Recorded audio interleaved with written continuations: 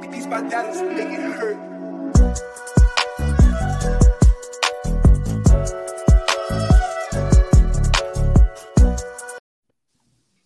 Welcome back to the Deep Cover Podcast. Been a couple of weeks since we've put out an episode, but as everyone knows, the NFL never stops, right? Just because the season ends, the Super Bowl's over, the NFL is a 12-month-a-year deal, a juggernaut. And so there's free agency looming, the draft, actually a combine, I think is coming up next week, right? And then free agency and then the draft. So there's just always stuff to talk about when it comes to the NFL. So we're here to talk about it. But joining us tonight, we have a very special guest. Before I touch base with Chris and Carrie to see how they've been doing, we are joined by Brian McFarland from Russell Street Report at Ravens Salary Cap on Twitter. You know him, you love him. He gives you all of the Ravens salary cap information and more. You know, I just want to say, Brian, not every fan base has a guy like you. Maybe nobody has you specifically in terms of the accuracy and the information that you provide. So it's a real resource for all of the Ravens fans to have you and to be able to pick your brain. You're always very engaging and interactive with people on Twitter, as long as they don't, come at you with spot rack numbers. We're glad to have you back, friend of the show. People who have been with us for years probably remember we've had you on before. So it's good to have you back. How have you been? Good. I appreciate you guys having me on. It's kind of my time of the year coming up. So it's I kind of hate this lull. You end the season, you get to the Super Bowl, and then it's like, okay, let's go. And then it's this, week or two, and we're getting to the franchise period where teams can start doing that. And some teams are starting to release guys, but there's kind of like that anticipation, and then you get this little lull before really, I guess, next week, once March hits, everything seems to start picking up. So, yeah, and I think you mentioned that we might find out about compensatory picks this Friday. Yeah, if history holds, it should be Friday. They usually do it at the combine, since comp picks are now tradable. All the conversations start at the combine, so they usually announce them then.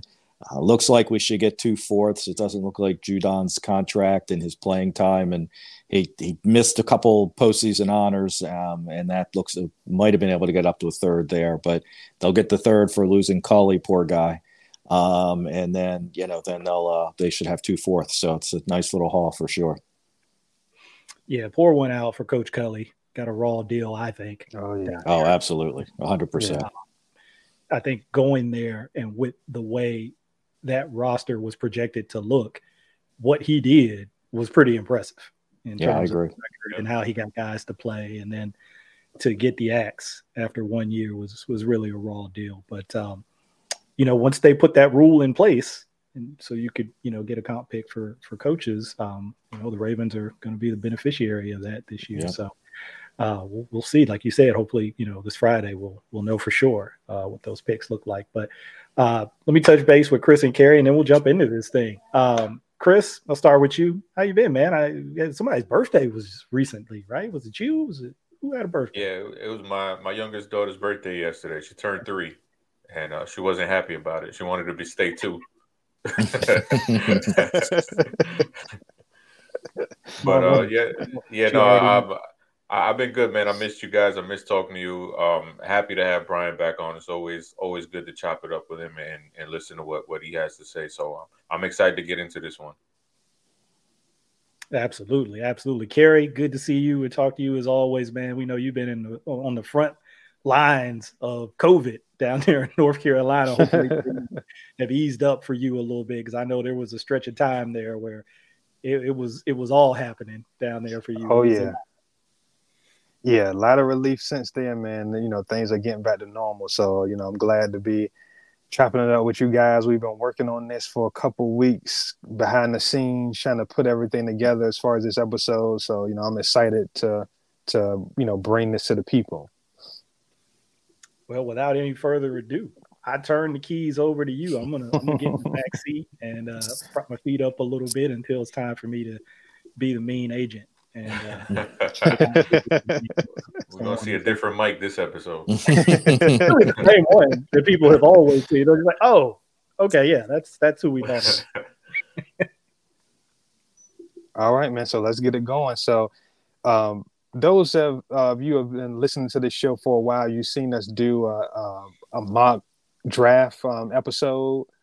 So we're going to do a mock free agency episode this time. We're going to try to go through and simulate free agency for the Ravens, try to simulate that whole experience. So shout out to Nate Duncan and Danny LaRue. They kind of who I've got this idea from. They do a Dunked On podcast. It's an NBA podcast, and they do a mock free agency. They do a mock trade deadline, all these different things. So I thought it would be cool to bring it to the football space. It's going to be different. Definitely different dynamics, but super excited to try to see what we can come up with for the Ravens. Try to put them in position to get back in contention for a Super Bowl. So, first thing I want to do is kind of outline what the roles are going to be. So tonight I'm going to play Eric DeCosta. Tonight, my man Chris is going to play the role of Ozzie Newsome. Is going to be my right-hand man. And then Brian McFarland, he's going to play the role as Pat Morardi, our cap guy. He's going to make sure we got all of our decades in a row, making sure we're not out here, putting anything on the credit card, spending too much money. And then Mike is going to play the role as the player agent. So, we got some negotiations to do tonight. Me and Mike are already kind of pre-negotiated, and he's let me know in so many terms that it's not going to be any friendly player deals going on tonight. So I'm gonna have my work cut out for me. So we're gonna go ahead and get it going now. We did a little bookkeeping before this, so all of the exclusive rights free agents that the Ravens have, we're gonna go ahead and tender them. So that's going to be Tristan Colon. It's going to be Aaron Crawford. It's going to be Khalil Dorsey, Tyler Huntley, Brandon Knight, Nick Moore, Geno Stone, Christian Welch, and Tyson Williams. So I'm going to bring all those guys back into the fold. We have a couple of restricted free agents out there, Arturo Alaka, and then cornerback Chris Westry. We're not going to give a tender to Alaka, but we're going to give a low tender to Chris Westry. That's going to be worth $2.54 million. And all these numbers are courtesy of the man right here with us today, Brian McFarland. We couldn't do this without his work, so thanking him for that. And then also we got a few lower scale minimum deals that don't require a lot of negotiation. So we're going to go ahead and lock those guys in now. 1 year deals for linebacker Josh Bynes at the minimum. 1 year minimum deal for linebacker LJ Ford coming back. 1 year minimum deal for quarterback Josh Johnson coming back. 1 year deal for running back Devontae Freeman coming back on the minimum. Also, safety Tony Jefferson, bringing him back on the minimum deal. Tight end Eric Tomlinson, bringing him back on a minimum deal. And then also offensive tackle David Sharp, we're going to bring him back on a 1 year minimum deal. And then lastly, linebacker Chris Board, we're going to bring him back on a 1 year deal as well. So that's going to kind of set the scene for where we are kind of heading into things. Now we need to kind of talk through some people here. We're up against the cap, so we need to kind of make some moves to create some space. So as we talk through these guys, we're going to kind of take it around the room and get everybody's thoughts, and then kind of come to a consensus. First one I'm looking at, to me, is sort of a no-brainer. No disrespect to this player at all, but Ali Villanueva, slated to save $6 million by releasing him. Again, like I say, no disrespect to the player, but considering our cap situation, I think for me it's a no-brainer move. But I want to kind of take it around the room and see what you guys think as far as that move goes. I'll let Brian go first. You're the guest. Sure. Yeah, I mean, I think it is, and he sounded at the end of the year sounded like a pretty beat up guy for the way he played, and I know he was hurt a lot towards the end, and I mean he may well retire before they make that decision. But either way, it's $6 million in cap space. It's you want to release as few guys as possible and get the most money. So when you look at a guy who you can get 6 out of, then that's a good spot to do it. So I don't think there's any question. One way or another, he's gone. Chris? Yeah, I agree. It's pretty much a no-brainer, like Brian said. And whether he's decides to keep playing or whether he retires, either way, he's definitely not going to be on the Ravens roster next year. Yeah, unfortunately, it's one of those, the business side, right, of the game you hear about. I mean, a guy they brought in to maybe play right tackle, Stanley, kind of goes out there in that first game and he's not himself. So they kind of put him on the shelf for a while, then end up shutting him down for the whole year. And Villanueva has to flip back to his more natural position at left tackle and, had some ups and downs for sure, but and battled through some injuries like Brian said, but, for what he was asked to do, going from left tackle to right tackle, then back to left tackle, he battled. But unfortunately, like we've all kind of touched on, it's the business side of the game, and that's the way it goes. All right, so we're going to go ahead and finalize that move. So Ali Villanueva, we're going to release him. Another guy on this list for me, and it's tough because I do like the way that this guy competes on special teams. But when you look at the depth in the room, especially the young depth in the room, I'm looking at Miles Boykin as a guy saving $2.5 million with his release. Again, just looking at, the young talent they have in the room, especially when you factor in a guy like Tylan Wallace, who does go in there and compete on special teams as well. I think this is another kind of no-brainer release. So, this is another one. I'll take it around the room and see what you guys think. But yeah, I mean, I think he's kind of a victim of circumstances, his own success in a little bit, in that his playing time had him reach an escalator. So his salary would have been $965, I think, this year. But by virtue of it's called the Proven Performance Escalator. I always have trouble saying that. So that jumped his salary up to the low RFA tender. Since it used to be rookies got 3-year contracts and then were RFAs and could get a bigger salary in that 4th year. Now with the new CBA, it's a flat structure, but if you play enough in those first 3 years, you do get a chance to jump that salary. That's what he got, and now it's probably going to be his way out of town, unfortunately. Yeah, this one hurts because this was a guy that I really liked a lot coming out of Notre Dame, and I definitely didn't see it coming this way for him to be. His biggest contribution is a gunner, so this one hurts, but, you just got to rip the Band-Aid off at this point and just try to cut your losses and move on and go with the young guns that are on the roster. But he's a damn good gunner, Chris. This one is painful to me. I love special teams. It's near and dear to my heart because there's so many guys, that's where they kind of cut their teeth.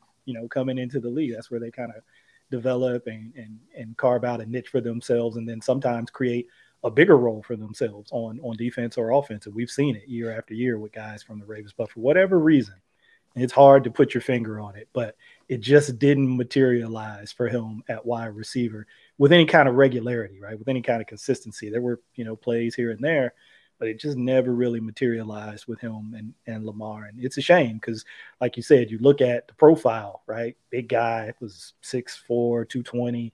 We all probably remember the combine numbers. So, yeah, that part of it is tough and has always done whatever they asked him to do, whether it's special teams in the run game, going in and blocking and getting his hands dirty. But, hey, it's always about what have you done for me lately, and kind of like what Brian said. Unfortunately, he's played his way into this number where they can actually save some cap and by releasing him, and then you have these other younger guys. Look, Tylan Wallace will go in there and mix it up too. We've seen that. So it's hard. I'm like, I can't get off of I can't just let him go without saying a few words like a eulogy. I'm done. That's it. So those are the two guys that kind of stood out to me as kind of more of the easier choices. I'm going to throw this one around the room. Is there any other guys that you see that, could represent some savings that you have a kind of strong feeling about, moving on from? I'll start with you, Brian. Yeah, I mean, the one I think that's probably the tougher. It's a tough decision, but it's again that you look for that guy that you can save a lot of cap space, with one release as opposed to releasing 5 guys to make $6 million, and that's Tavon Young. And obviously, I mean, he this past year probably is best year since his contract year when he got the contract, but. He was healthy for most of the year till right at the end. But he was banged up here and there. But, I think he played every game. So, which is the first time in 4 years? It was 4 years ago. I think 4 seasons ago was the last time he played all 16 or 17 now games. So, it's with that injury history, and sometimes you got to think, with just kind of with Boykin as well, with $2.5 million, there's also a cash component to this. It's not just the cap number. Is he worth that much cash? And is Tavon Young worth close to $6 million outlay? And that risk, unfortunately, and you got to factor it in, that risk that his history says he's a decent chance, and maybe more than a decent chance, that he gets hurt, and then that $6 million you cannot use elsewhere. You could probably sign his replacement for a first-year cap number of less than $6 million. So isn't that better to, it's the trade-off. So I always like the guy. He's worked his rear end off, obviously, to get back from these injuries over the years. But he seems snake bit, and that's the one. And again, that's of guys you're thinking about releasing. That's again the place you can get a nice chunk of change. So now maybe they can rework a deal with him. Maybe they can extend him, lower this cap number, make things more reasonable. Maybe they go to him and say we need a pay cut, and and maybe that's the avenue. And who knows if he'll agree to either of those, but. They do have the ability to say, I think it's a legitimate issue. Hey, if you don't play ball with us, we're cutting you, and we don't think you're getting $6 million somewhere else. And I think there's a decent argument there with his history. He may not get that. Yeah, I agree with that 100%. And it's, a lot of people, they say, he was healthy. He played every game. But when you look at the context of it, he was banged up a lot of the season too. Like there were a lot of times where he had to jump out of the game and, have it be on a snap count. So it wasn't just a picture of health. Comparatively speaking to the rest of the CB group, yeah, he was the Iron Man, but the standard of health for the CB room was not that high this year. So can we bank on that happening again? History tells us no, but like Brian said, we know he has a great relationship with Eric DeCosta, and, DeCosta took a chance on him. And, he went to DeCosta when he was banged up, and he was like, look, don't give up on me. And DeCosta was, he said, I'm not going to give up on you. So maybe it's that time to repay that back. Who knows? But we do know that they have a good relationship there. So that's one avenue that could be traveled if you want to go down that road. That's probably the toughest of some of these moves that we're looking at or thinking about for me, just because of everything you guys have said, and particularly the part about, what he's gone through in terms of rehabbing and getting back so that he could play even, up to whatever that standard was last year. Obviously different people are going to look at it differently, but just to be able to get back, like you said, you go back, you miss all of 2019. You miss all but one game in the first quarter of the Texans game in 2020, which is the second game of the year. You know about the neck injuries. And so just everything he's had to go through to get back to play at that level, whatever you think that level was last year, it's hard, when you think about that with guys. But that is the business. That is how it goes. And that's why, people in that position like Eric DeCosta, they've got to make these tough decisions. They got to make these hard calls. So I probably lean that way. It hurts to even say it. I really don't want to. Yeah. Well, and I think he's only 28, or it might even be 27 now, 28 next year. I mean, even if 29, it's still relatively young. It seems like he's been here for a long, long time. And I guess because the injuries just made it seem longer, but or he was just extra young when he was drafted. But yeah, I mean, he's a pretty young guy still, but those injuries, that's just so hard to overlook. Now, can I ask, before you go back here, can I ask Brian about a couple of these guys? So I put that chart up earlier, and for those who don't know, I imagine a bunch of people who are listening to this, tuning in because you're with us, have already seen your work on Russell Street Report and seen this article and the chart that just went out. It was earlier this week, or was it? Yes, it was Monday. Yeah, Monday, just yesterday. Right. Yeah, I read it. So a couple guys, I know these are potential moves. These are not moves that you're saying will happen. Right. Just hey, these are potential moves. So I just wanted to ask you. Ja'Wuan James, do you lean towards a release in that situation, or were you just saying, hey, it could be done, and here's what they would save if they did it? Yeah, I'm not other than the three we just talked about, I don't lean towards releasing any of them. They're just guys that have been talked about.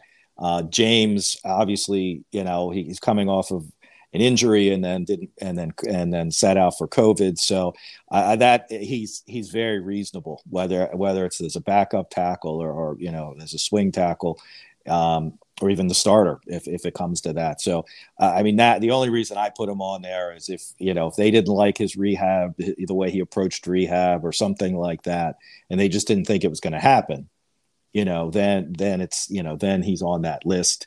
And because, $3 million it's not huge, but it's nothing to sneeze at either. So, that's the only reason I had him on that list. Okay. So Ben Powers falls in that same bucket. Yeah, same one. I don't see Powers. Powers may not make the 53 in September, and then you get a little extra cap savings at that point. But I don't know, as a solid enough backup, guard, I think I think 2.5 is not terribly unreasonable. Unfortunately for Boykin, as the 6th or 7th wide receiver, it's probably unreasonable. But as a solid guy you can plug in, Powers doesn't set the world on fire, I realize, but but that's a decent price there. And the last one I'll ask about, it seems like his name comes up every year. He's a little long in the tooth, but Sam Cook, who's still producing at an effective level, but the age and the money, it's I get asked on Twitter every year for the last 5 years, I think, and when they had the guy they traded to Minnesota and they had him kicking and punting, let's save him, let's save money. I only put him on this year because his last year was a little bit of a down year for him. And I think his last punt was a 20-yard punt or something like that. In the last game. So, but you got to, it's that Holder part of it that he and Tucker are so good together. Yes. And I think that's really not, he had his first incomplete pass of his career. So his career must be over at this point, So, I don't see that happening. I think he's probably not going to have a lot of cap savings, but I could see them tacking 2 more years on his deal.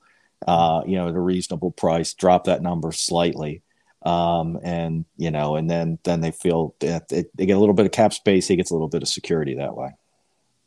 I think Bill Belichick called him the best holder he'd ever seen or something like that. Yeah. So, high praise for a guy who knows special teams, but all right, I'll get back in the backseat. Sorry, Kerry. So I'm debating this Tavon Young thing, man, compelling arguments both ways. Brian, I'll ask you, as far as a restructure, what would that look like compared to an outright release from a savings standpoint? Yeah, so the outright release is $5.84 million. With a restructure, you would drop that down to the minimum, which would be about $1 million. I'm not gonna get the exact number, but it's about $1 million there. So that's 4.8 in savings, but he's going to get some kind of bonus. So, usually when you're giving a guy an extension, he's not getting less money than he would get.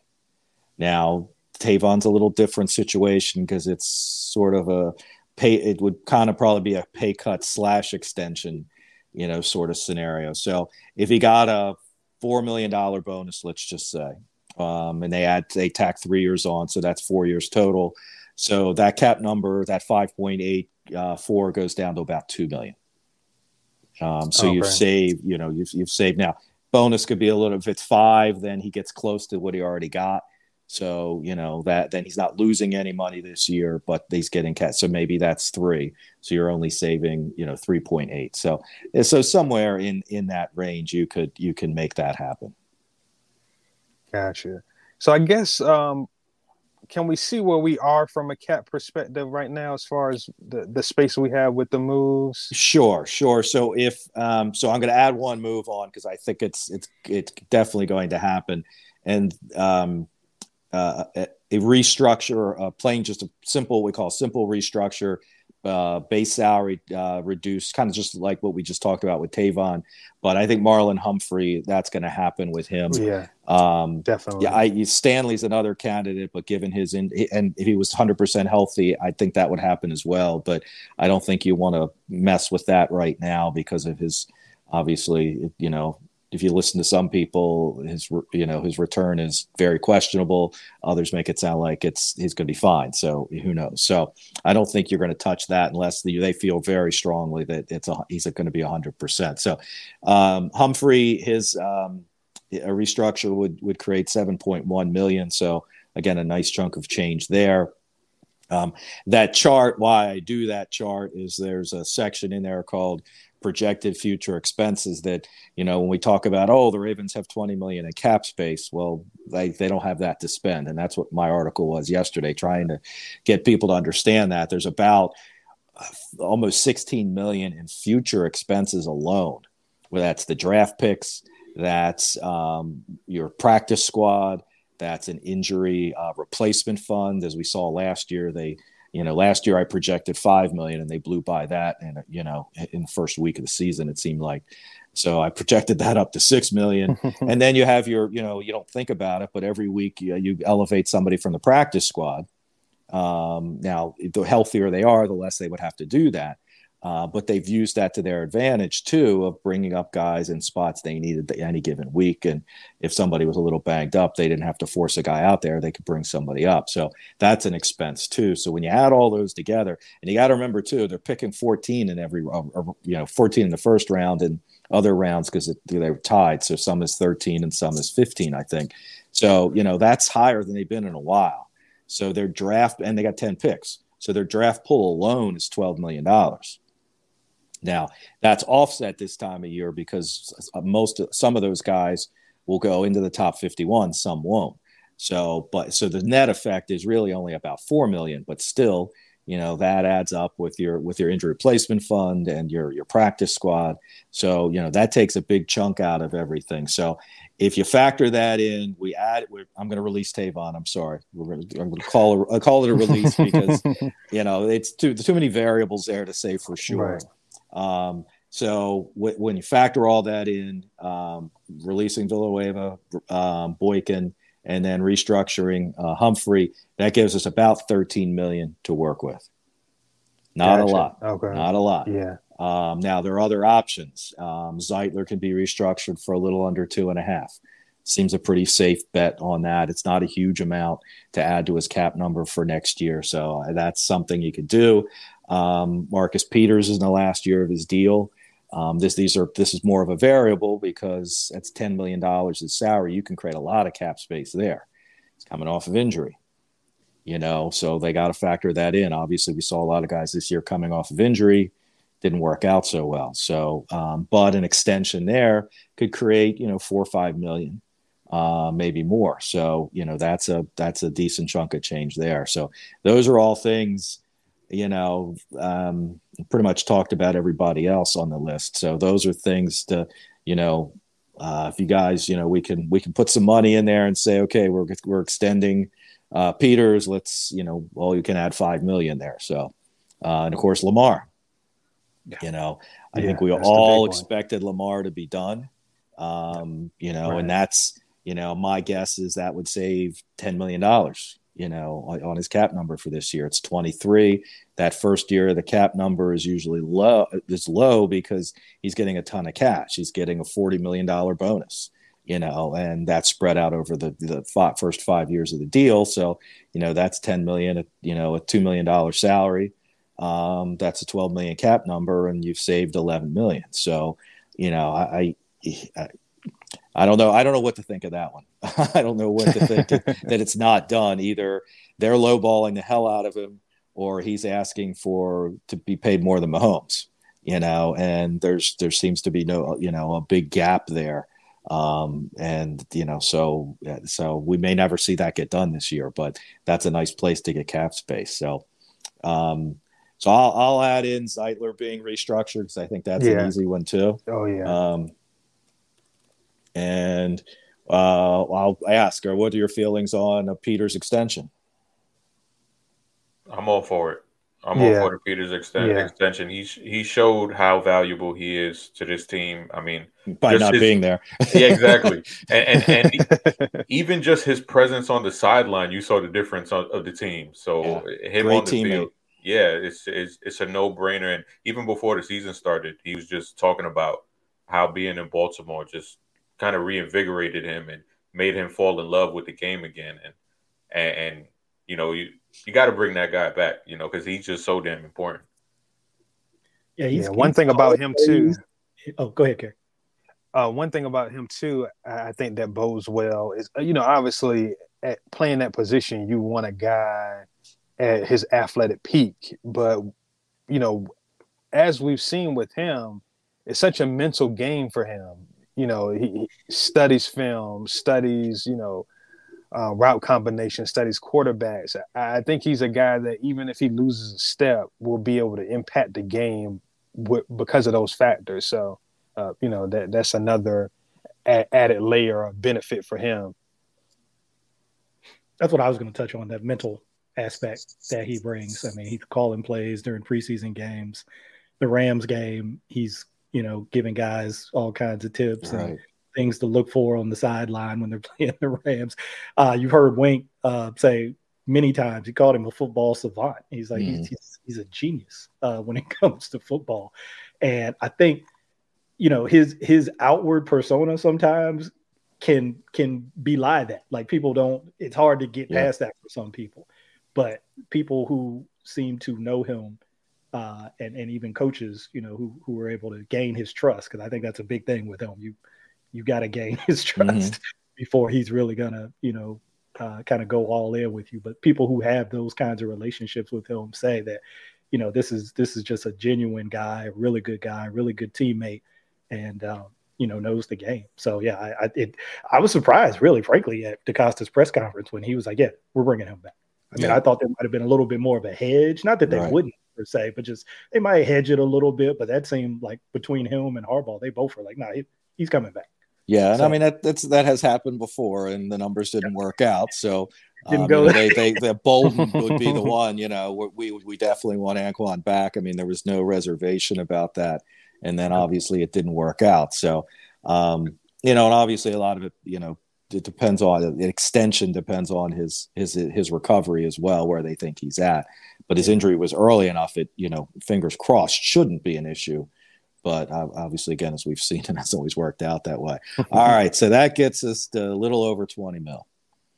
So now we got some things. Now we got some space to work with. Yeah. So I'm going to move into the next kind of phase. I cut the Ravens free agents. I put them in kind of buckets, for different situations. This next group I want to kind of walk through you guys with were guys that, in my estimation, I was leaning towards just moving forward from. And I'll give you the list of guys and I'll take it around the room and you let me know if there's anybody on this list you kind of want to advocate for bringing back.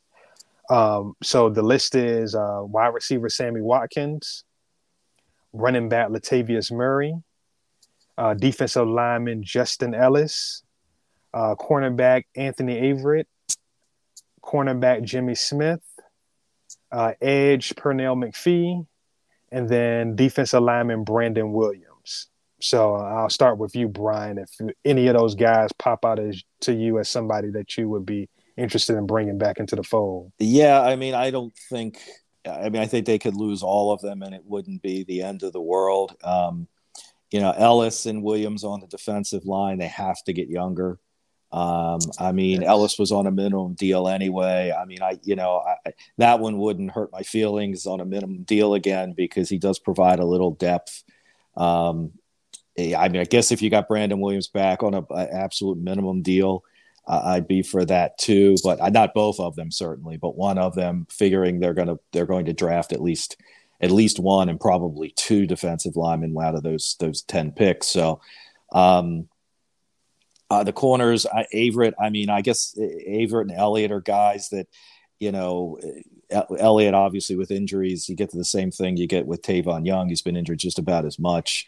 If he comes back on a minimum deal because nobody's interested in him, I think all of them are kind of minimum deal guys, and Averett's going to get more than the minimum. He played well enough, but I think at times he certainly got exposed. He would have a great game and then the next game not have such a great game. So I think he'll price his way out for what they'll be looking for.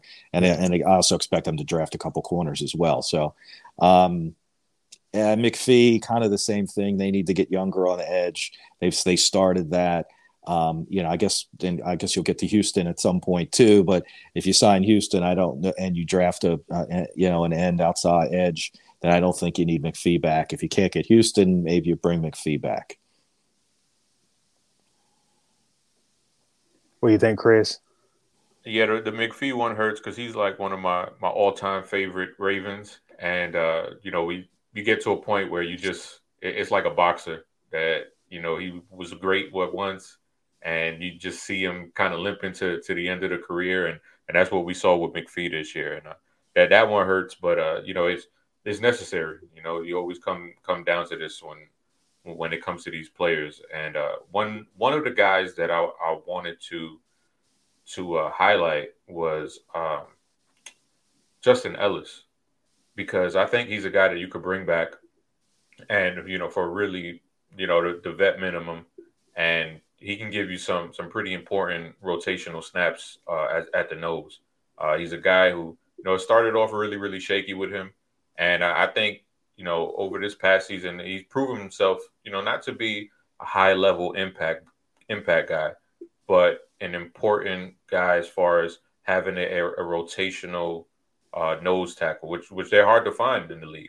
And I think bringing him back, I think it'd be a smart decision.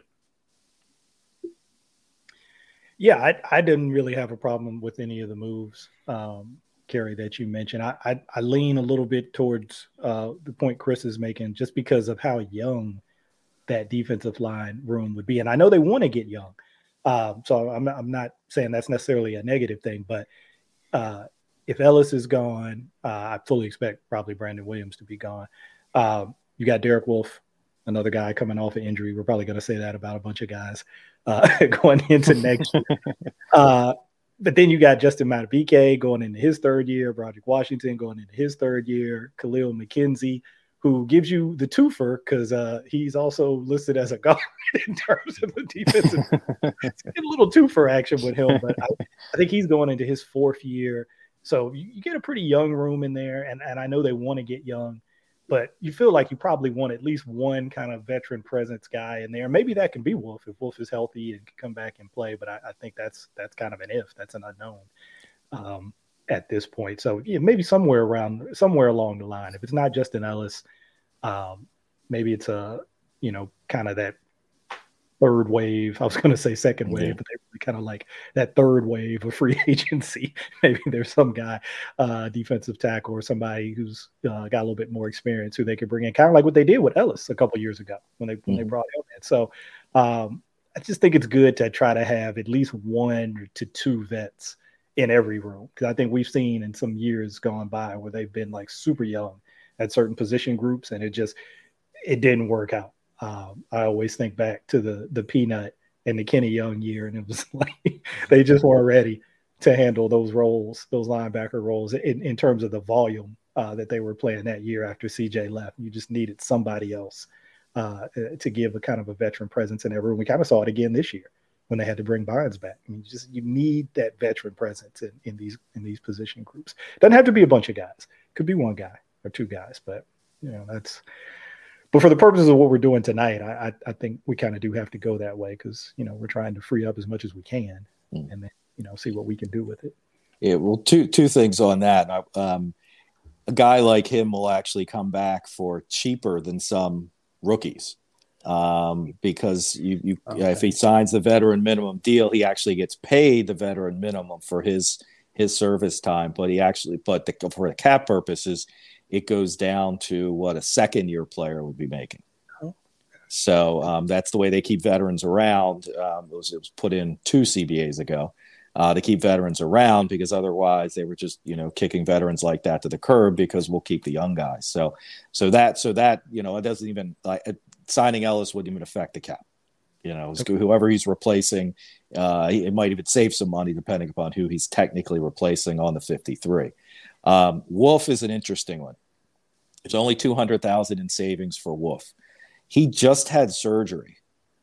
Now, we don't know all the details, but he didn't play all year. They finally ended his season sometime in December, and he just had surgery earlier this month, I think. So that's and I don't know, not saying maybe there's nothing to that, but they thought he was going to come back. He never came back. He's doesn't have a big salary. It's only $2 million, which for his role, if he's healthy, is a bargain. But if they don't feel he's going to be healthy, it's where I come back to cash a lot. Is he worth $2 million in cash? Sometimes it's not just the cap number. It's what, why don't we spend that $2 million somewhere else? Even though he's going to be basically a wash on the cap, it's $200,000 savings. So, but teams do look at cash too. Of is he worth that money? And there's some rumors they weren't happy with him in his recovery. So, so whether it's true or not, and but that's a guy who could also go. It's not a cap decision. It's obviously a performance issue. Yeah, that's a very good point. And, considering where he was hurt, the back and being up in age, that makes me very, very leery. Yeah. But looking back at these guys and, the list I laid out are all guys that I think can play. There's just certain, variables at play. Anthony Averett, I think he played enough last year. I think he's going to kind of price himself out.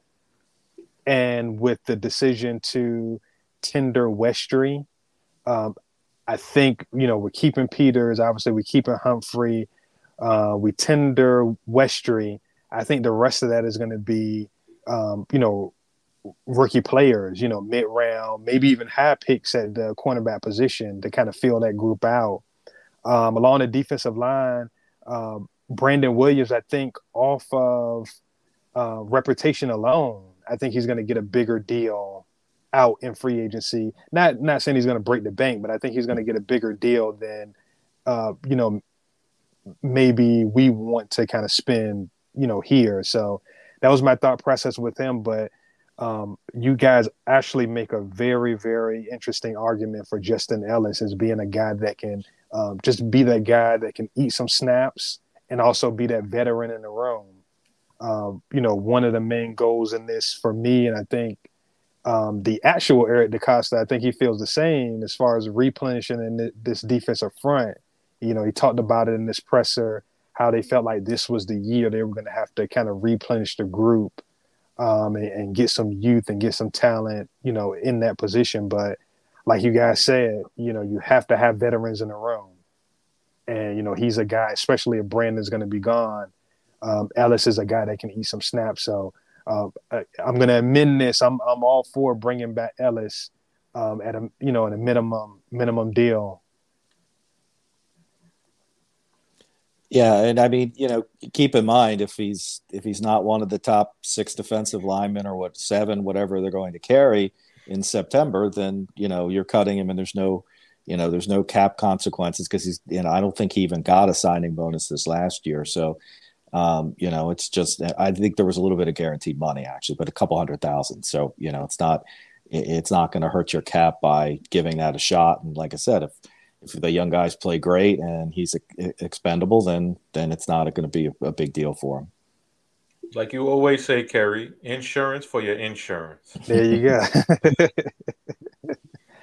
All right, so now we've reached a point now where we're going to put our negotiation hats on. The Ravens have some, well-known free agents that have been bandied about on Twitter and everywhere else over the last couple weeks. So we're going to open negotiation with some of these guys. We're going to start with our starting center, Bradley Bozeman. So, I'm going to turn the floor over to his agent, and, we're going to start the process of, what kind of contract you're looking for Mr. Bozeman. Oh, we're looking for Frank Ragnow money. I mean, we need we need that top center money, baby. No, seriously. I think this is me kind of stepping outside of his agent's role. I mean, I think you're probably looking for something that's maybe an average of that top 10, top 15-ish center group. Top 10, maybe pushing it a little bit. Maybe we're top 15, top 20. Somewhere in that group, maybe some kind of average of that. I mean, I think, Brian, you talked about it before we started recording. He's probably looking for something closer to that $10 million a year range. So that's towards the top end of that top 10 center, grouping. But, I was looking at OTC's numbers, and when you start to come down that list and you get to like that 9th, 10th, 11th guy, you're looking at guys like Connor McGovern. He's averaging $9 million a year. Chase Roulier, which kind of shocked me for the Commanders. He's making $10 million a year. And then some older guys like Jason Kelsey, he's right around 9. Mitch Morris up in Buffalo, he's right around 7. So I'm thinking, Brian, you talked about it. Somewhere in that probably 7 to 10 million a year range. What that total looks like, I don't know. I mean, I guess it depends on the signing bonus that they would negotiate. But you got to think that he's probably looking for a 3-year deal. I wanted to ask you about this, Brian. Actually, it just popped into my mind because I've been seeing this a lot when sites, whether it's PFF or other sites, are projecting like free agent contracts. A lot of them seem to be like 2 or 3 year deals, and I'm wondering, is this like a new TV contract or something, right, coming up? Yeah, I mean, the money is expected next year. That may be, I mean, from PFF standpoint, I'm pretty sure that's Brad who's doing all that. And Brad is he's taken the agent courses and things like that. So it may be coming from that, but more the agent perspective. Agent perspective is generally as much money you can get in the short term. Don't get yourself locked in. And the teams generally want the longer term because it spreads the money out. And it also means the later years you can cut the guy with little trouble. Whereas when the player has the more control, obviously the longer term contract, the player wants more guaranteed money and some guaranteed money spread in the later years. So you can't just get to the last couple of years and say bye-bye, and then I didn't get my big money in those last couple of years. So the shorter contracts seem to be more of a new wave with the agents, and players are starting to come around to it a little bit too. Part of it though, I think, is also we used to be able to project out, but the pandemic has totally changed that. Obviously, last year, the cap went down to 182, and we're back up now. We took a big jump this year. We're expecting a big jump next year, maybe a bigger jump, but because that's when the true money comes in. But the NFL always has a way of flattening it out, so they don't like the big jumps because then all the teams spend crazy because we got all this extra money, and then 2 years or 3 years later, they're eating those contracts and eating a bunch of dead money. And so the league likes to try to spread those out. So try to protect the teams from themselves, I guess we'll say. So I think, there's probably going to be a big jump next year, but that short-term contract, that maybe have something to do with that. And a lot of the older guys, I think that's better for the teams too, generally, to have just 1 year deals. And in some cases it's 1 year prove it deals too. So I was just thinking, as you were saying, you wanted Frank Ragnow money. I was thinking, this is exactly why Lamar needs an agent. Because if you came to me as the Ravens and said that, I'd be, you're kidding, and we love Bradley, but no way.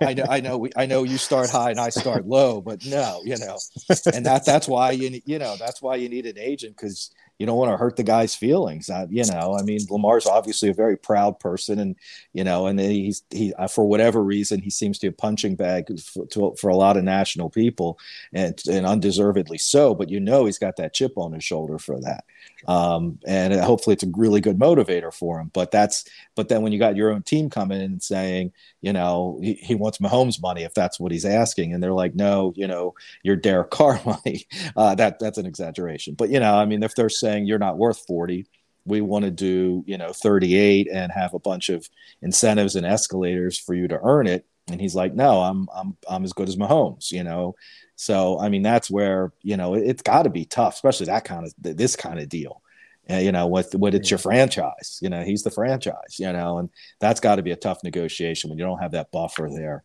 and maybe that's part of the problem. Who knows?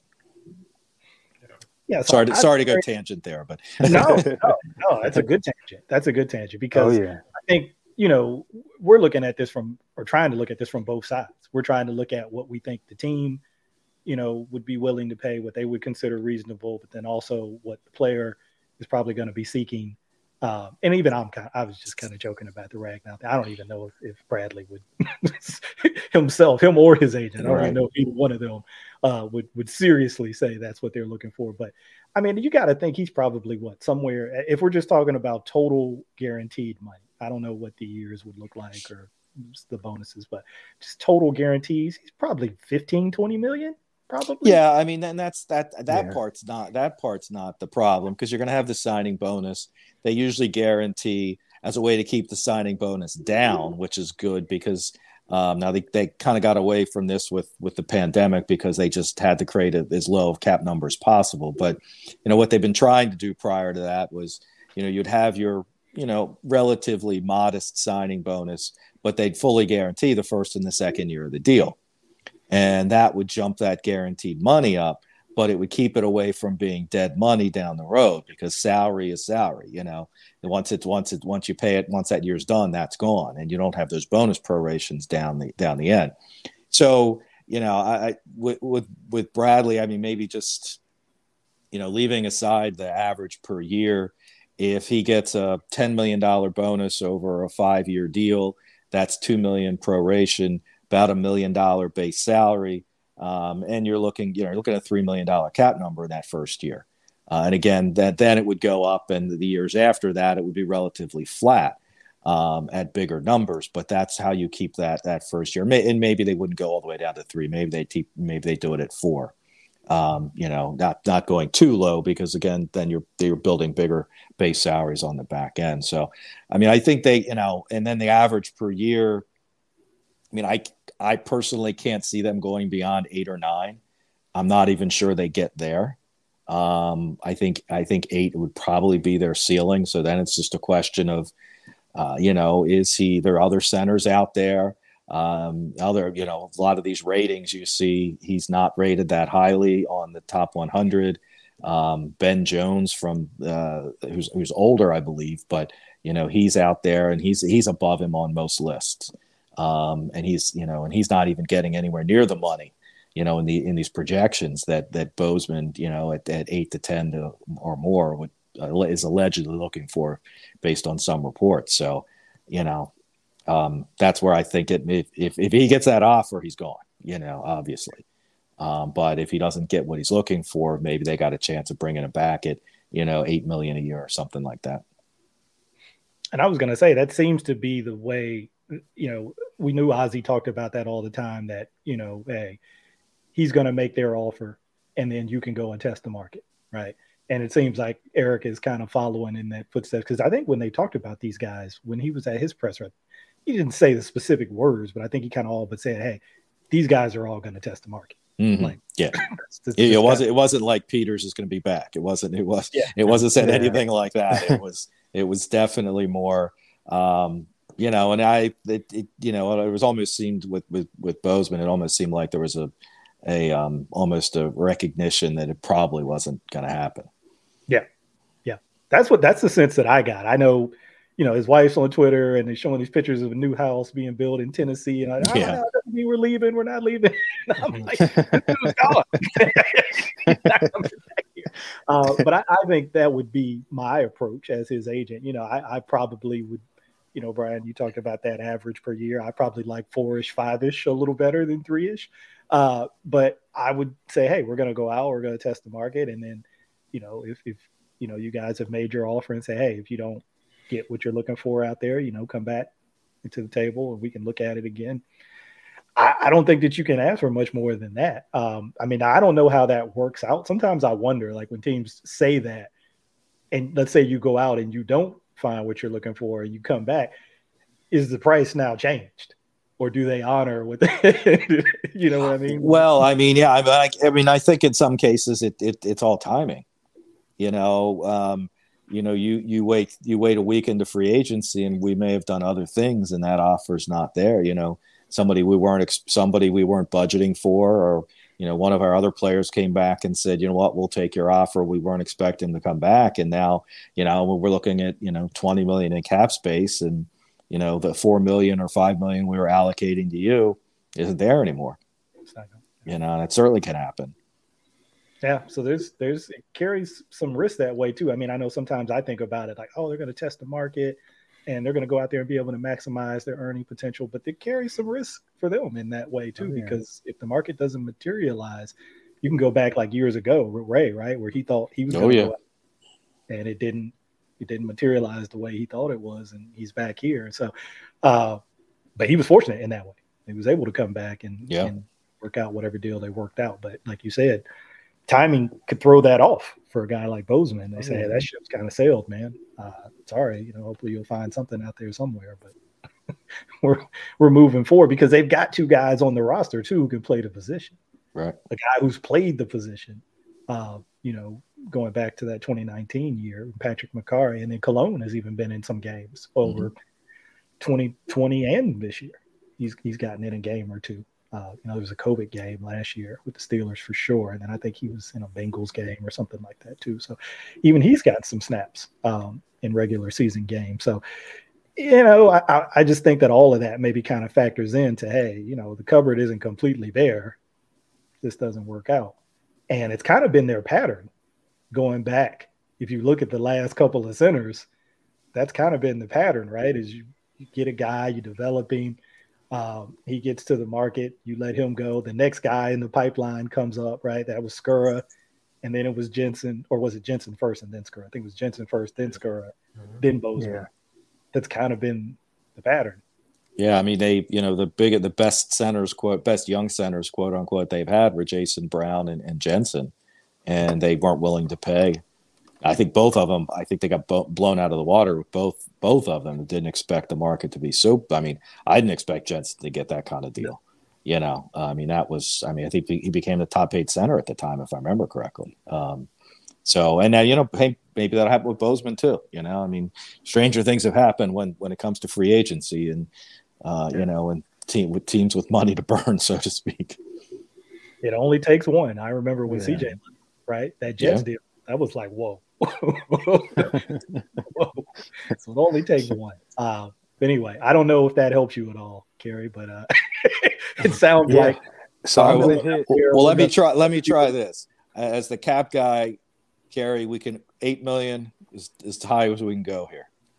I'm glad you said that, because that was my number as well. And me and Chris have had conversations. I'm gonna hit Chris on this. Chris has a certain guy in mind that he always says, if I'm gonna pay top of the market, I'm gonna pay for a top of the market player. And it just so happens my man Chris has a target at this position. So I'm gonna hit Chris to get his thoughts and see if those conversations we've had are still kind of in alignment. So there's a term when you go back to an ex-lover, it's called spinning the block. And I think we should spin the block on Ryan Jensen and bring him back home, because just as a player, he fits exactly what they want to do on offense. They've been talking about building a bully, and there's no better bully than Ryan Jensen right now. So you bring in Ryan Jensen. Not only are you bringing in a guy with the physicality and play style that he has, but you're also bringing in a guy who has played with Tom Brady for the last 2 years. So the knowledge and the little tips and tricks of the trade that he's gotten from Tom Brady, he could kind of, pass those along to Lamar as well. So you're getting leadership value, you're getting an upgrade on the field, and you're just bringing that attitude that this offense has been lacking for the last few years. Yeah. So go ahead. So I was going to say, with that said, I'm going to shoot this back to the agent.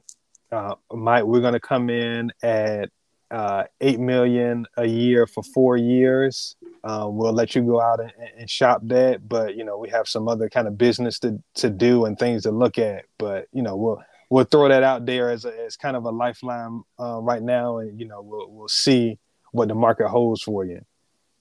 Hey, don't move my locker.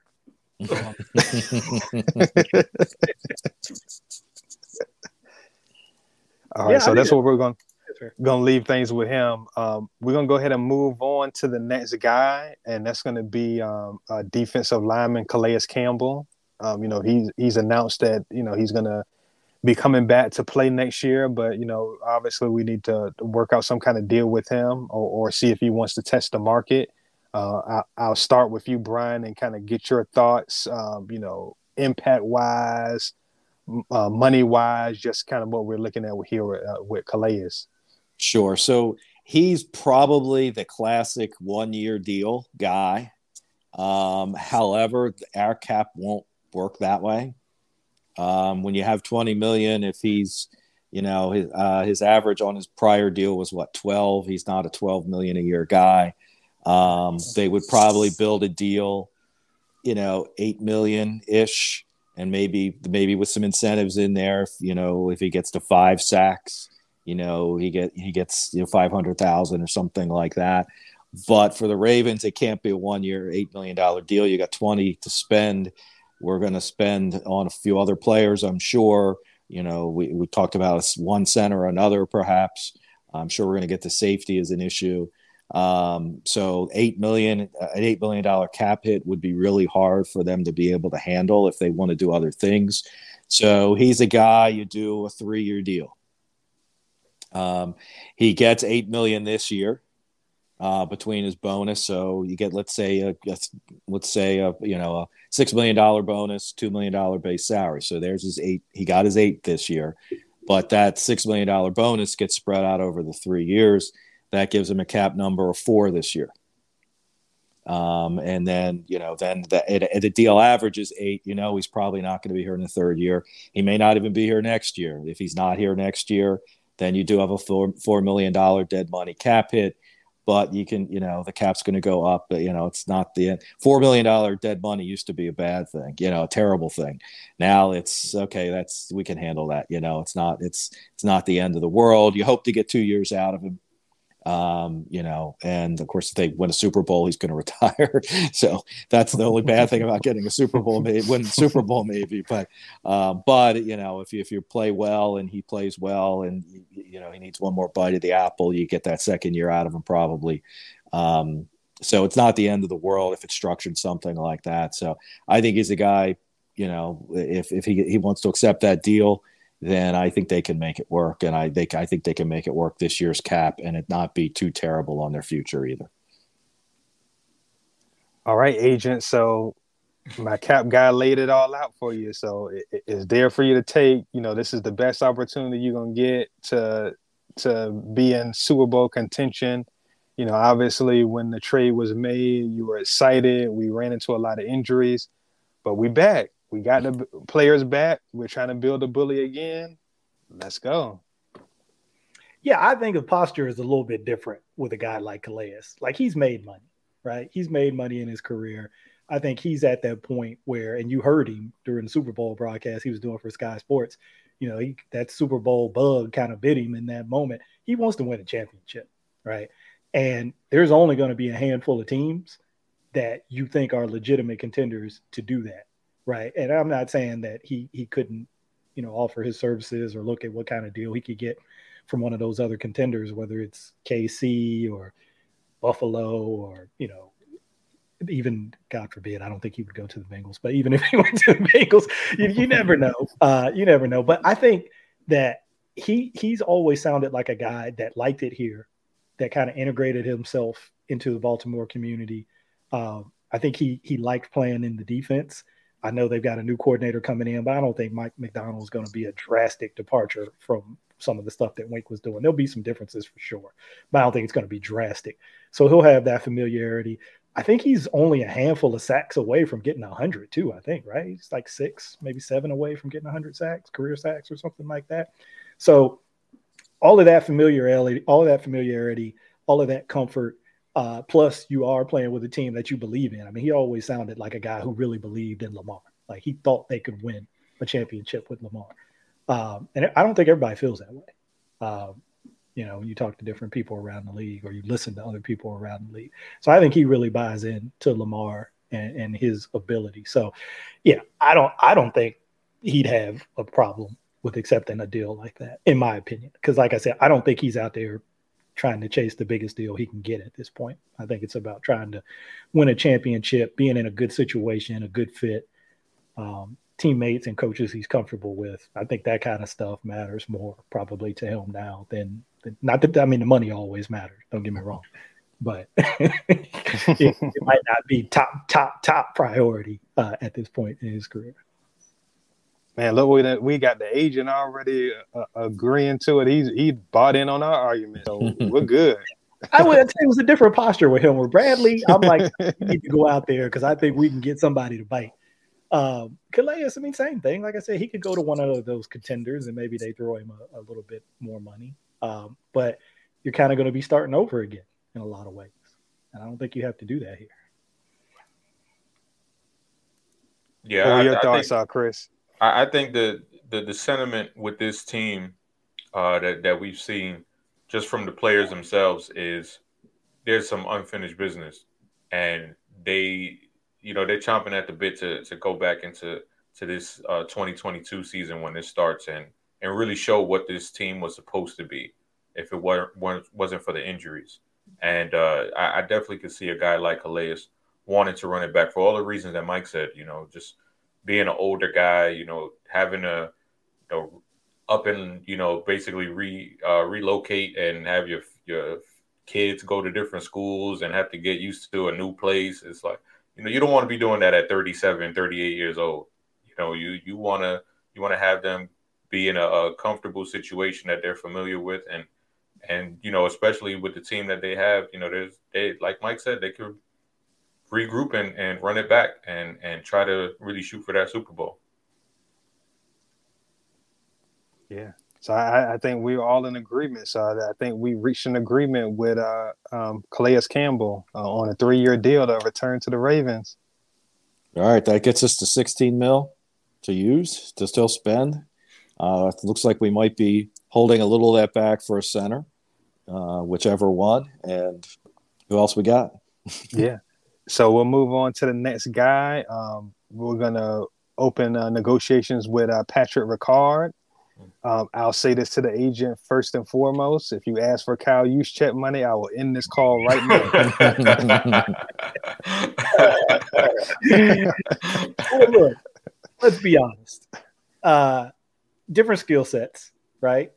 Juszczyk and Ricard, different skill sets. But I think the thing about Ricard is he's going to have more value to the Ravens than just about any other team. I mean, that's just the reality. And when you look at how he's kind of evolved and morphed his game, he's gone. Obviously, we know he went from defensive line to fullback. But even last year, when Boyle was out, he played a lot more kind of like wide tight end, did a lot more of the stuff that Boyle had to do, kind of like on the line of scrimmage blocking, point of attack blocking. Now, look, when Boyle was in his prime, there was nobody better at that kind of stuff. So I'm not saying Ricard was at that same level, but I think that, he did a yeoman's job. This is not easy, putting a guy like that out there to block a DN, right? Blocking, I was just rewatching it recently. He's out there blocking Yannick Ngakoue and Max Crosby one-on-one that first game of the season. These are not easy assignments. There are not a lot of guys with that kind of designation and body, we call them fullbacks, H-backs, whatever you call them, that kind of body type, who can block guys like that. And he's able to get that done.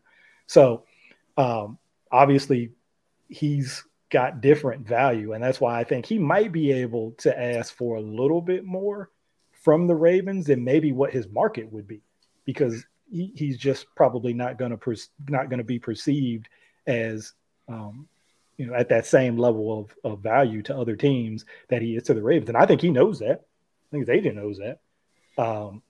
So he seems like another guy, though, too, who likes it here. Just, seems like a gregarious guy, outgoing guy, likes his role on the team, likes the teammates. I think he wants to be here. But again, he's a younger guy, different situation than Calais. So you never know how long, and he saw it firsthand this year, guys dropping like flies. You never know how long you're going to have in this game. So this could be an opportunity for him. But yeah, I think with him, I don't have a number because I wasn't able to see any projections out there for him.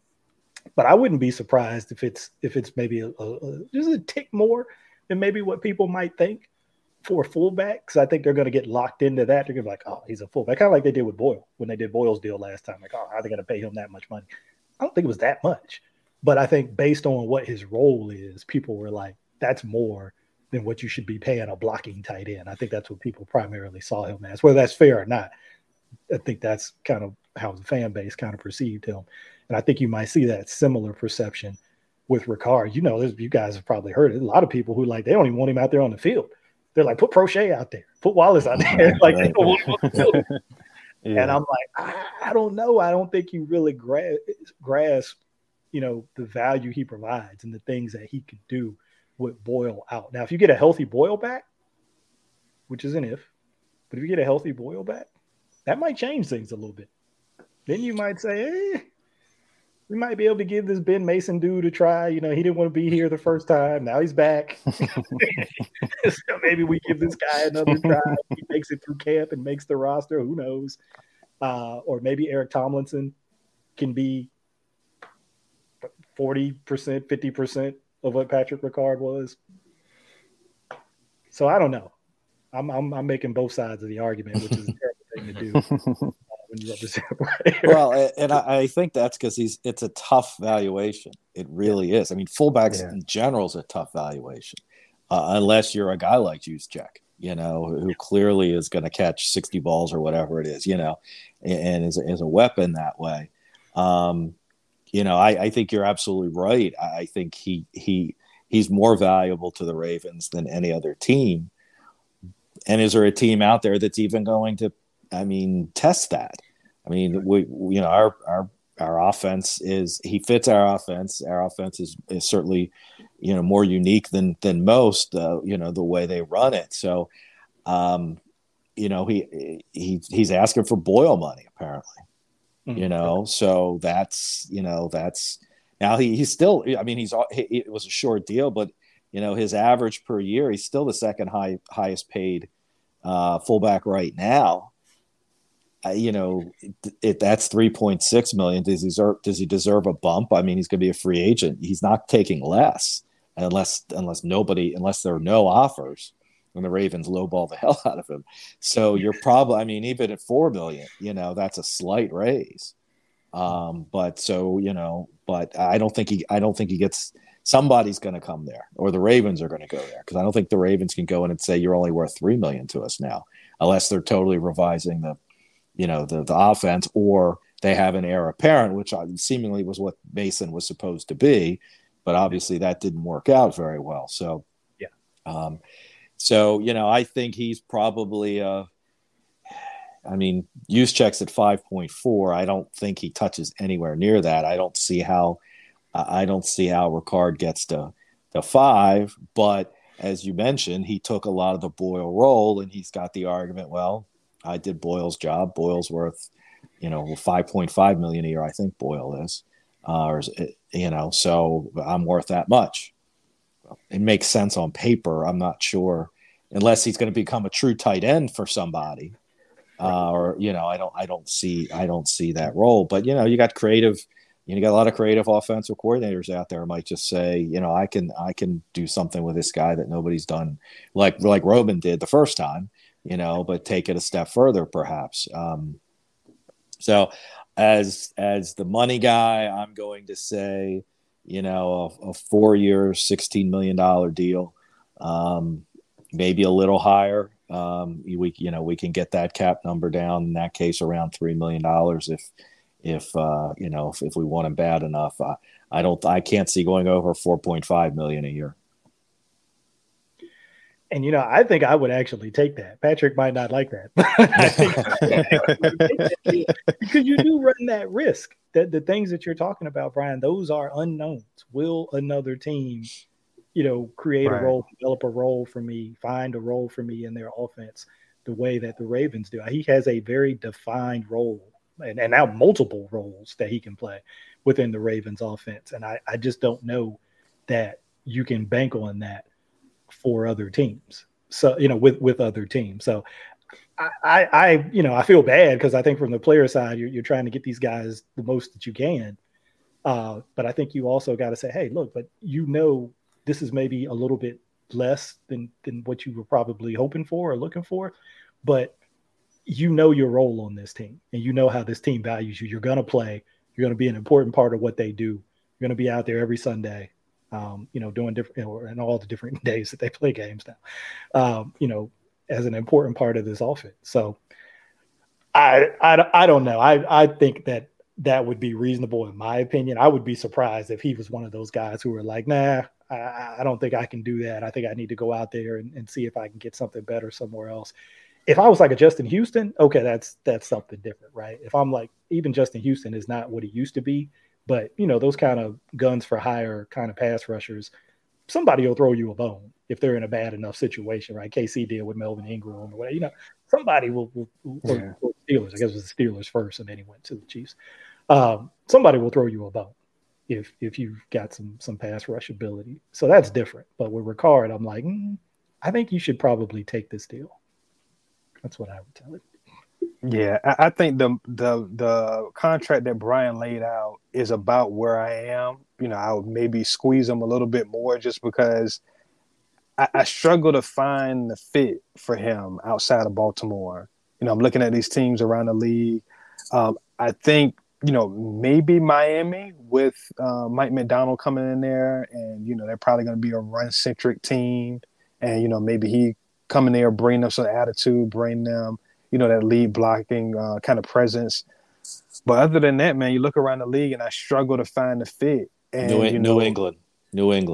Yeah. Because that's the kind of Belichick kind of guy. And, if they want to protect Mac Jones, and they obviously, what was the game against Buffalo they threw the ball 5 times, was it, or 3 times, or whatever it was, so they can definitely run the ball, and I don't know if they use a true fullback, but he might be a guy to fit, if they have a fullback there who's a rookie, then maybe that doesn't make sense.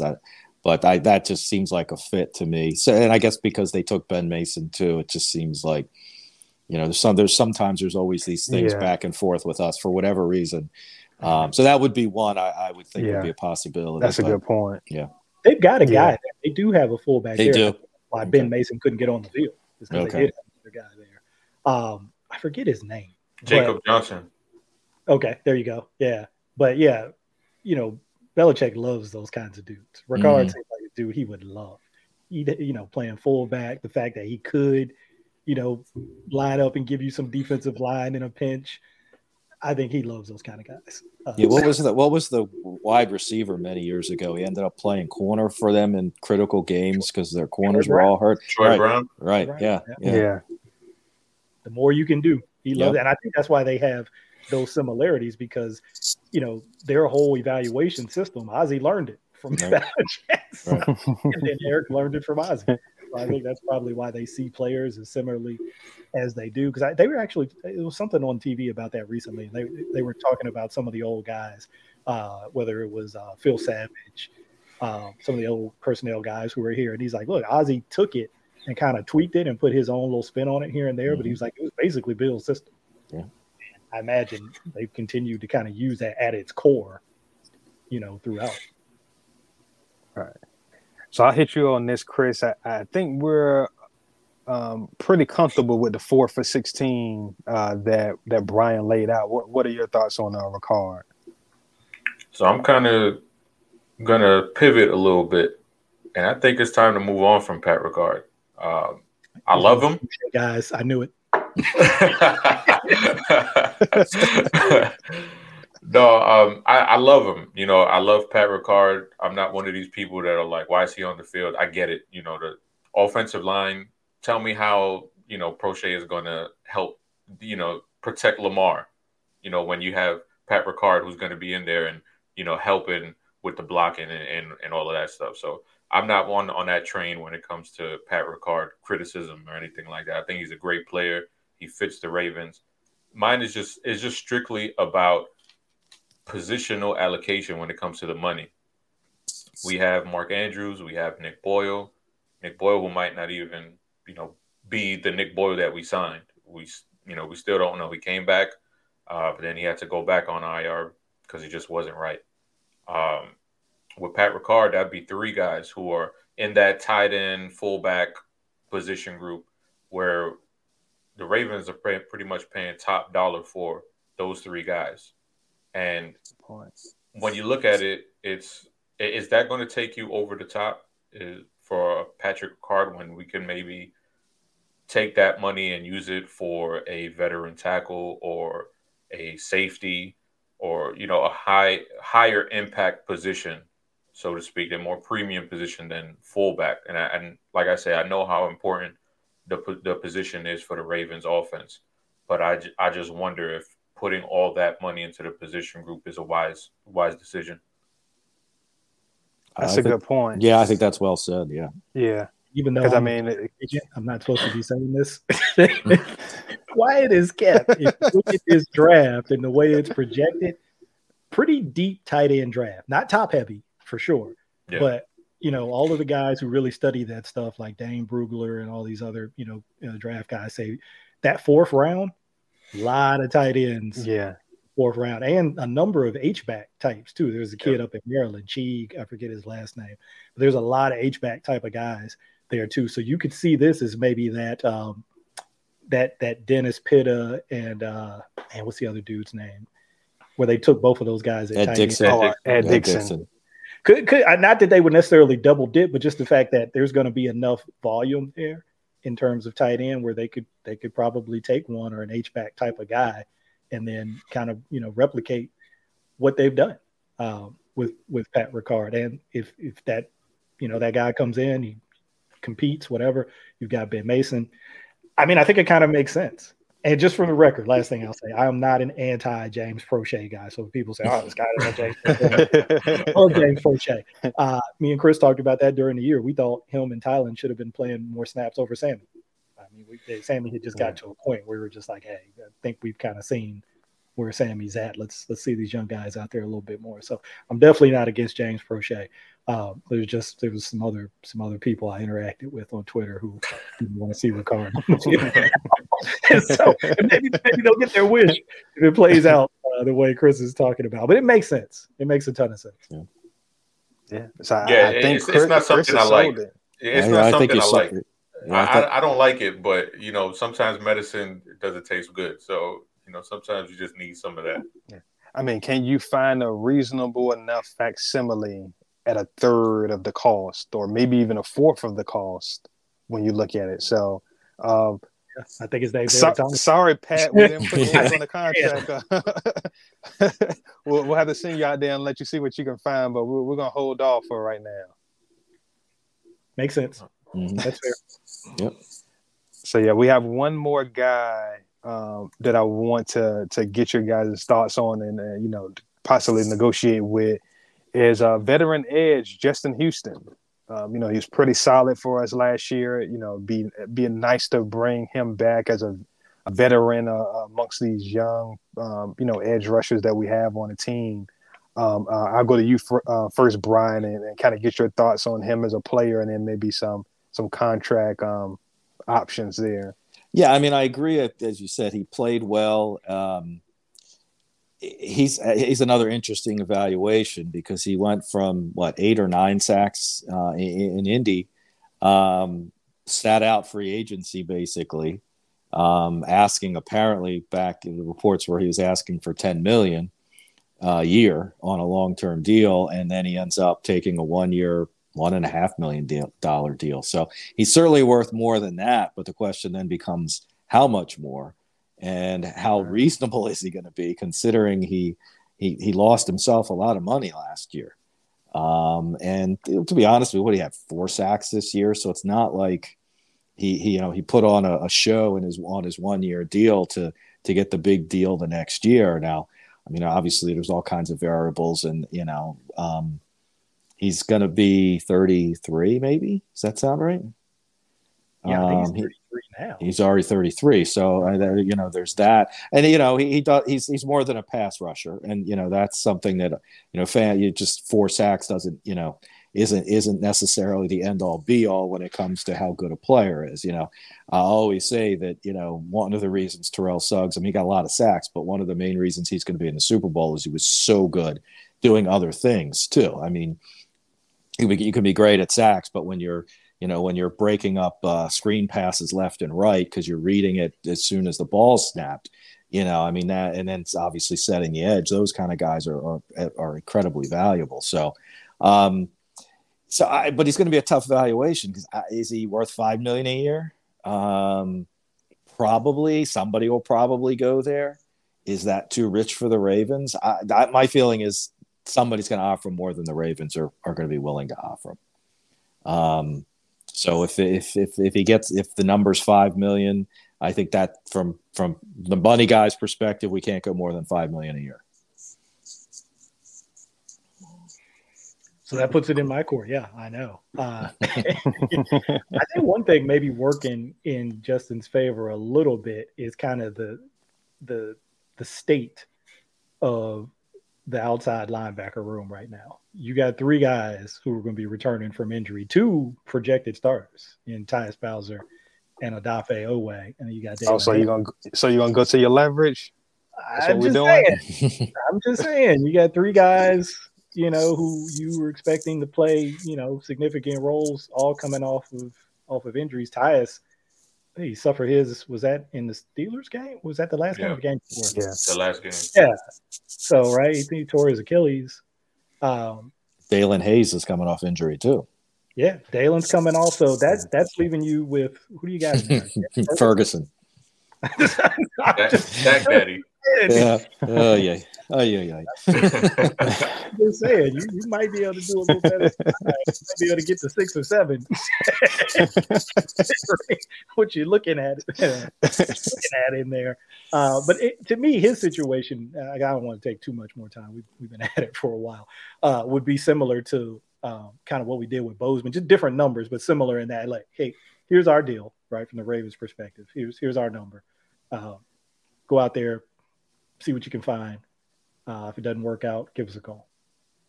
Similar thing. I would not be surprised if he takes a similar approach. Let me go out there. Let me see what I can find. And then, you see where it goes from there. Yeah, I think that's likely because, like I said, I just think he's a tough valuation at this point. If he put up 9 sacks, then you'd have your answer. But the 4, weren't all his fault. Obviously, everybody had trouble getting to the quarterback. So, I just think that's where, it's that test the market, and we'll check back and we'll see where we are. Yeah, that's my other leverage point, Kerry, is, hey, you fired your DC. It wasn't my fault I couldn't get sacked. Right. He's the reason why I couldn't get sacked. Right. And Ngakwe couldn't get sacks here last year, and look what he did in Oakland this year. So, guys, places, they put up numbers. I'm just saying, give me let Mike McDonald, let me come in there. You saw what Aiden Hutchinson and David Ajabo did for him in college. Let me come in there and get some action like that. I'll put up 9. Yeah. Well, hey, I'm glad you spoke of college edge rushers because I do have the 14th pick. I can take one of these guys and let you go. So you can definitely do that. You just check my resume. Let me know how you feel. But yeah, you guys make a good point. It's especially like you said, when he was asking for 9-10 million and to end up settling for $1.5 million, you just don't know where his thought process is. Is he going to be trying to recoup some of that money back, or has he kind of settled in and say, hey, I had to take a lot less than what I had bargained on. Let me lock in for something solid and, a good situation. So, it just kind of depends on what his motivations are going to be. Marcus Peters, get back on the phone. Marcus apparently recruited him heavy last time. Oh, really? Yeah, because they played together in KC. Yeah, that's right. Yeah, how great it was. He said, "You're going to love it here. It's they run things the way that things should be run. They let you be yourself. All those great things. They take care of your players. Hey, look, we got a new assistant trainer coming in here. Right? This guy won some kind of like Trainer of the Year award. This guy's going to help extend your career. Who doesn't like that, right? So maybe he'll come back and he won't, necessarily." Look to get that $10 million number guy. Right. That's your that ship has sailed one way or another. At this point. But yeah, he could be another guy like Calais Campbell, like Chris was saying, the kind of running back mentality. Like, hey, this team was supposed to be different. It was supposed to look a different way. And injury really robbed us of that. So let's bring the band back together and let's see if we can, do what we all thought we were going to be able to do. Especially if you're doing it on those 1-year type deals and say, hey, you know what, if it doesn't happen, then, we'll see where we are after 2022. But let's put this thing back together and see if we can go get a championship. Yeah. So, in line with the number that Brian put out there, that $5 million, I think we're going to do the same thing we did with Bozeman, throw that out there and, let him go out there and test the market and see what comes back. But now we're going to go ahead and hit the market. And what people don't know is Chris, being my Ozzie Newsome, every year he's going to tell me one guy that I have to go and get. And, he's not going to sugarcoat it at all. This is my guy. This is what I want. So we're going to go out in the market and we're going to talk to Ryan Jensen now. And we're going to try to get Chris's guy back to Baltimore. So we're gonna open those negotiations. Brian, what do you think as far as the player, as far as what type of deal you think that we could swing with him? What can we afford to shell out for a guy like that? Sure. So he's older than you would expect because his first couple of years he was on the practice squad, I think his first year, and then he was on IR a year early on. I'm not sure. He's definitely he's at least 30 now. So he's a center. The age is generally not too much of a problem there. His last deal averaged $10.5 million, I think it was. He's probably getting a raise. I don't think he's getting less. I mean, he's coming off of several very good years, obviously with Tampa. With a Super Bowl ring, so he comes back as a Super Bowl champion with a lot to offer. So, I mean, his valuation. What's the top center's about a little under 15, I think, 14 something. So Jensen's probably asking 13. I'm guessing that's probably going to be his range. That would be people. People want us to step out of our old set ways. Well, that would be stepping out of them for sure. Because, like I said earlier, they've never paid for a center. I guess Matt Burke's probably the highest paid center they've ever actually had. We're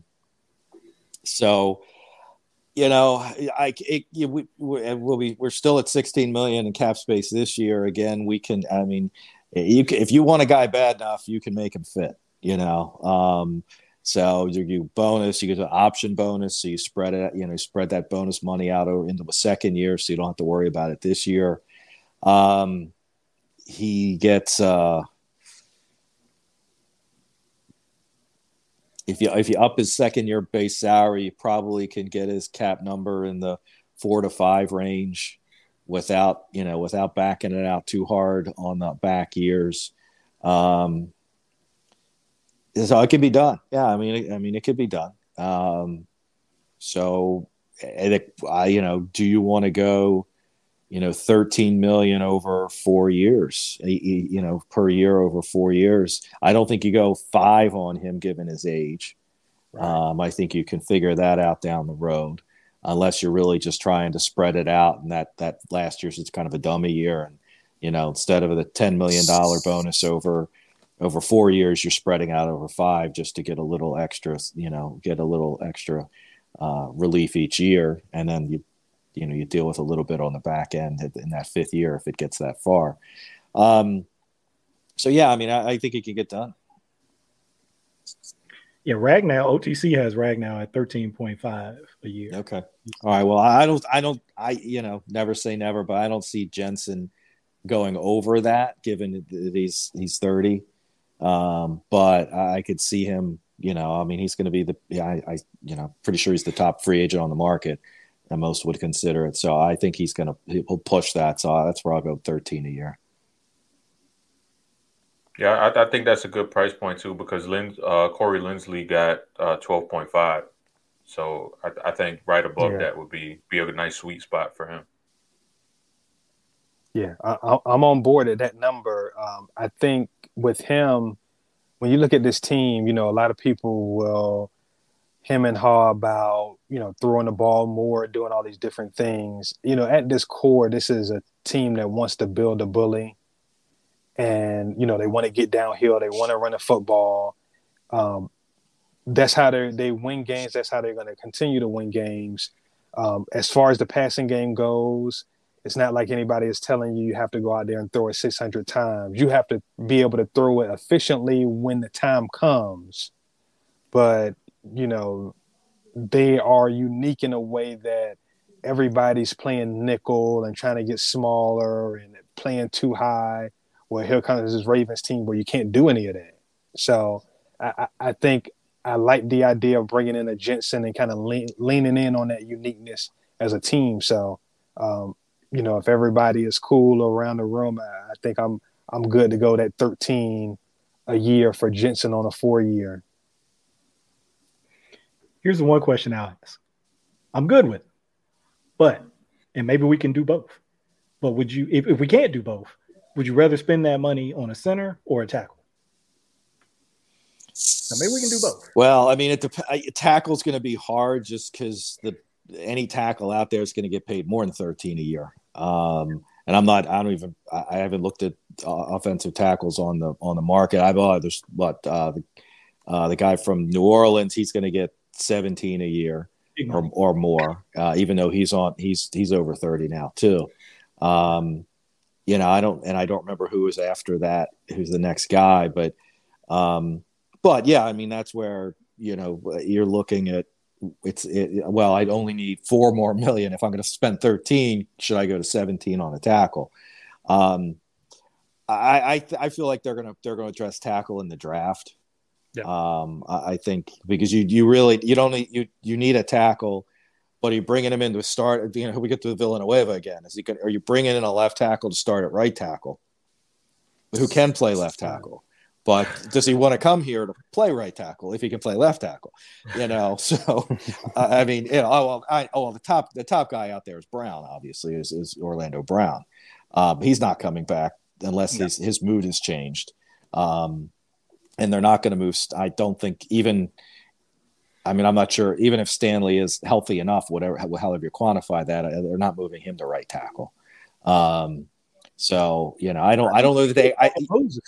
To come in, maybe that's a guy. That's a guy. They waited. Well, I mean, he got released after they signed Villanueva, but that was a guy. To me, that was a classic Ravens move. or yeah. Leno when he got released by. Now he got a nice deal from the Skins or Commanders. He got a nice deal there at the end of the season. But yeah, I like Morgan Moses, the guy I think you can get for. I mean, I think this year he was at like 4.5. So his age, you probably get him 9 to 10. I think you get him you probably get him for less than Jensen. Because he is truly just a right tackle. So yeah, I mean, that maybe I would go with that one because it's cheaper, and two because it's a tackle. But then the question then with him is can he switch to left? Because I think he's been a pretty exclusive right tackle his career. Yeah. Right? So I'm not sure that solves anything other than you also draft, in the first or second or third, a guy that can play both sides. So I mean, this is fun and all. I would be surprised if they go for Jensen, not because I don't think it's the right move. I just think again they don't spend money on the center, Yeah. And if you wanted a tackle who could play both sides, you could. We talked about this a little bit on Twitter with Trent Brown. Now he's got the injury stuff in recent years, but he's a guy that's played left and right tackle. The only reason I'm throwing out tackles is because I'm probably a little more pessimistic about the prognosis of Ronnie Stanley and where I think Ja'Wuan James might be at. Like, I think I'm not an anti-Makari guy at tackle. I know a lot of people are. I think he showed that he can be a solid right tackle. I'm not saying that there couldn't be a guy that's an upgrade over him, because I think that there could be. But I think before he started to get banged up, he was playing pretty well there at right tackle for a while before he started dealing with some stuff. But I would say either Trent Brown or Morgan Moses would be an upgrade over Patrick Makari for sure. But I worry about Stanley, man. I think, Chris and I talked about this, like coming back, playing that first game, and then not kind of knowing what was going on for a couple of weeks and then getting shut down. Just that whole thing was just kind of weird. And then Ja'Wuan James, we just don't know. Nobody's seen him. Yeah. I guess he got in some practices towards the end of the year last year, but we don't know. Yeah, and not drafting a tackle last year really came back to bite them. I mean, if you drafted a guy in third round or something like that, I don't remember who was there, and obviously, I don't think they went in saying we're not worried about it. The board falls the way it falls.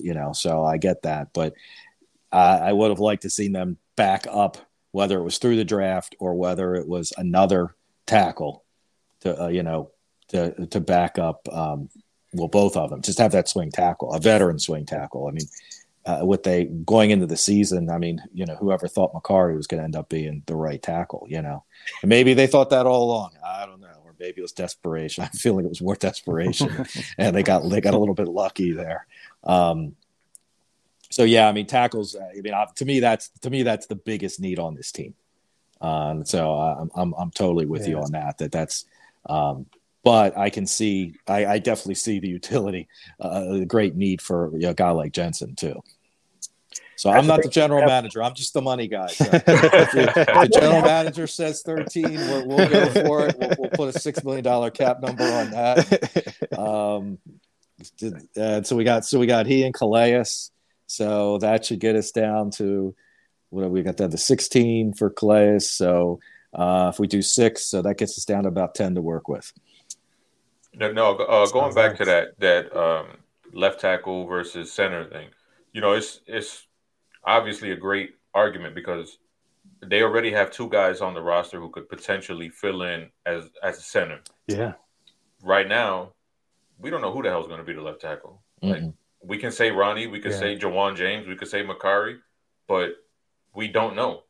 At least if they lose Bozeman, we could say, okay, that's Tristan Colon. Okay, that's Patrick Makari.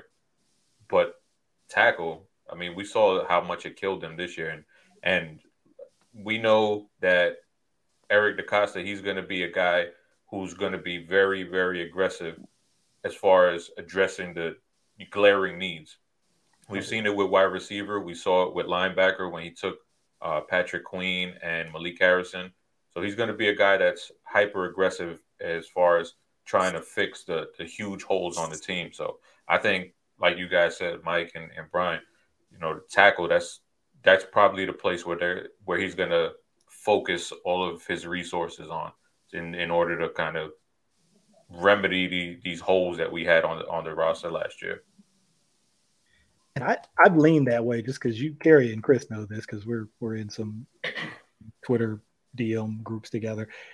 I think they do. I don't want to say they do the same thing. I think they repeat patterns in their player acquisition strategy just because they've had so much continuity with their GMs and with their approach to player acquisition. I think they repeat patterns. We talked about this with the J.K. Dobbins pick, right? That number, I was like, this is Ray Rice all over again. It's the same kind of pattern. They had McGahee. They had just signed McGahee the year before. And you're thinking, all right, well, why would you draft a running back in the second round? You just signed this guy. I just felt like I didn't know who it was. I said it was going to be Clyde Edwards-Helaire, so I was wrong about that. But I thought it was going to be a running back just because I think they repeat those kind of patterns. And I see the same kind of pattern happening again with center, and it's almost down to the way it happened was the same. Ryan Jensen, right? Like Brian laid out, practice squad, IR, bounced around guard, a couple other positions. His fourth year becomes starting center, hits free agency, gets a big deal. Bradley Bozeman played around a couple different positions, fourth year becomes a starting center, goes to free agency. And then they just roll that next guy, the next developmental guy who was in the pipeline. It was Bozeman before, after Jensen. Skura was mixed in there too.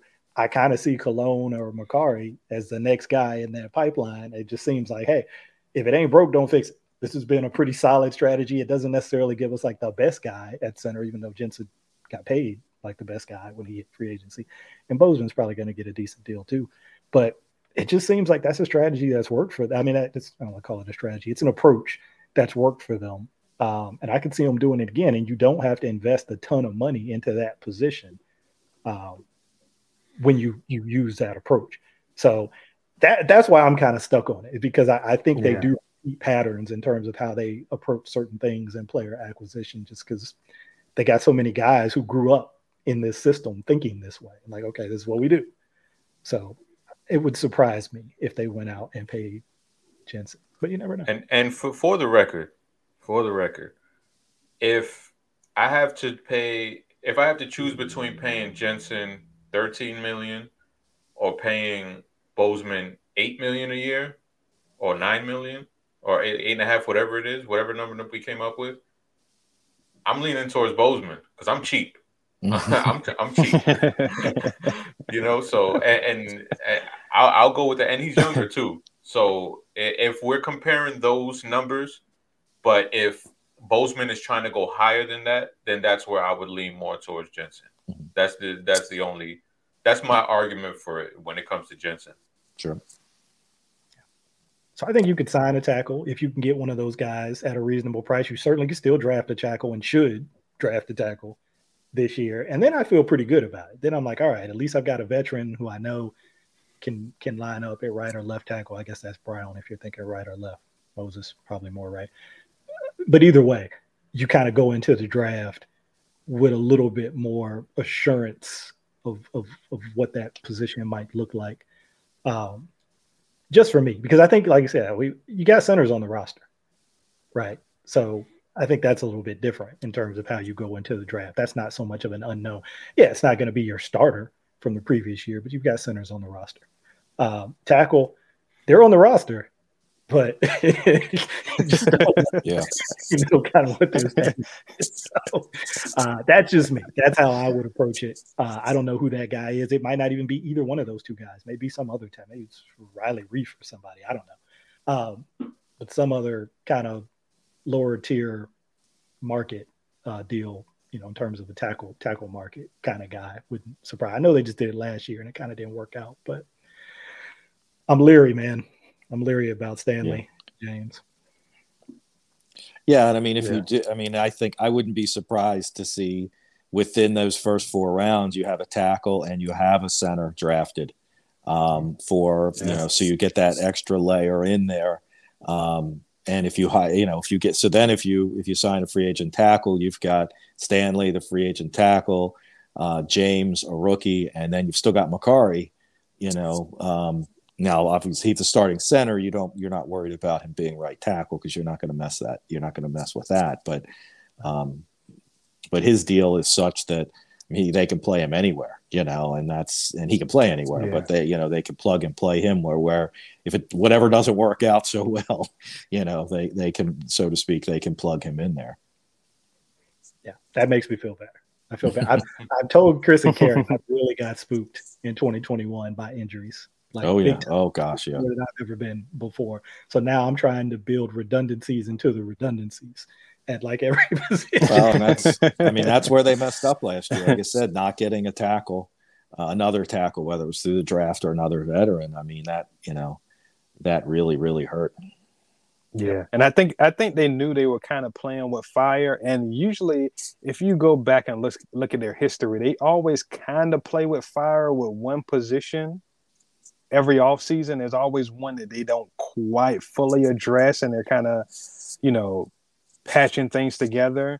It just so happens they patched this together, and then the tire just blew as soon as they started the car. So it's now it's you have some guys there, but everybody there is a question mark. All across that depth chart is, just question mark after question mark. They got one of those junkyard tires like I used to get back in the day. I go to the junkyard to get a tire. I had old cars. I'm not about putting a new tire on this car. Give me a used tire. Mixed results. You get mixed results. You operate like that. So, while we I think we're kind of on the fence on that last one, but I want to go to the market on one more guy, a guy that's kind of been bandied about on Twitter. He's been recruited by the best of the best in the Twitter space. The Honey Badger, Tyrann Mathieu. He's out there. He does fit a need as far as, bringing a guy in to have some range at safety. He's a guy that can get down and cover the slot and do some things. So I'll start with you, Brian, as far as what you see as far as a fit on the field, and then also, contract wise, kind of what you're thinking of as far as what we could offer a guy like that. Yeah, I mean, he is a free safety. A center fielder is something I've obviously lacked since Ed Reed, and the way they work their defense, the way they put their corners on islands somewhat at times. Having that guy that can make up for that mistake, is there's something to be said for, or if that guy that can get the errant pass that's thrown in the middle of nowhere because, we're finally getting pressure on the quarterback and somebody who can track that down. So, I mean, I think that role certainly, the past couple of years, or a couple of guys in the second round who kind of, I would have loved to have had Bates. That's been 4 years ago now, because he's a free agent. I would assume is getting franchised by the Bengals. And then Holland last year had a great year for Miami. And he was a guy that wasn't really up there. He was one of the top safeties, but he seemed like he was more of a third or fourth round guy. And then he went early in the second. I think Miami took him pretty early. So good on them. I mean, they because he played great, and he made us look horrible. I mean, he was all over the field against us. That was for sure. So yeah, I mean, that's a spot. I mean, the only worry about Mathieu is he's on the wrong side of 30. But his safeties, we've seen it. Obviously, Reed played well into his 30s. Woodson was back there in his 30s. To lesser results. Weddle obviously did very well this past year, his 3 weeks this past year, I guess we'll say. So yeah, I think that's then it's just a question of money, and he's going to command a lot. And I think that's probably why Kansas City's not going to try to get him back, is that they just with their other big contracts, it just doesn't make sense. So is he $15 million on average? Certainly, he's going to push that. At least it could go higher, I think. It obviously depends on the bidding war. What we've done so far, you could make that fit. I mean, they've got, based on what we've said, and assuming they make, it's obviously getting Pete. Now, if they get Lamar done, you got no worries. And I don't think we cut anybody unreasonably. And, obviously getting Peters done is a big help in that cap space. But if they can accomplish those things, I think they can get him, and 16 million a year seems like probably the sweet spot for him. Maybe it's maybe he's wanting a little more. Will the Ravens go that high for a safety on the wrong side of 30? I don't know about that, but I think they wanted him. They wanted him 2 years ago, 3 years ago, and unfortunately, we got the consolation prize, which is the gift that keeps on giving, in Earl Thomas. And that's another factor in this too, is his thing has not been settled, and potentially they have $10 million on the hook there. Now, given everything that's happened, and he hasn't played again, and the rumors of all the issues he's got going on, I don't think and everything that happened, I think that's going to be a settlement. And I don't, it could be a couple million. I don't think the 10 million is a concern for them. Fingers crossed, of course. So, that they have space for that to deal with something like that. I don't think the PA wants to defend him on that when half of his teammates were saying they wanted him gone. And they don't want to set a precedent of, yes, if the player does this, and this, you can void his guarantees. I think they'd rather it be a settlement and have no precedent for that be for another player to rely on. You can't rely on a settlement. But if the Ravens were to win that grievance, I think that sets a bad precedent for all players, and the PA doesn't want that. But so sorry about that tangent. But so I think the safety we wanted then and didn't get, I think I don't see any reason we wouldn't want him now too. Yeah, Chris, what do you think? Hard to argue against the Honey Badger. He feels like one of those guys who a little bit later in their careers, but become available through some means, whether it's free agency, whether it's trade, whether it's been on offense or defense. He just feels like one of those guys who is a Ravens kind of player, right? Just his mentality, the way he plays the game, how aggressive he is, how passionate he is about the game, how competitive he is. He feels like a Raven to me. Like he would just come in and fit right in to their culture. Because I think he's all about ball. I don't think, we found out later that Earl had a variety of different things going on. I don't think Tyron is maybe into some of that kind of stuff. So I would love it. I know there's mixed stuff. I've heard different people out there say, he kind of did some of the, the playmaking stuff towards the earlier part of the year and kind of tailed off a little bit in the end. I don't know if I necessarily agree with that.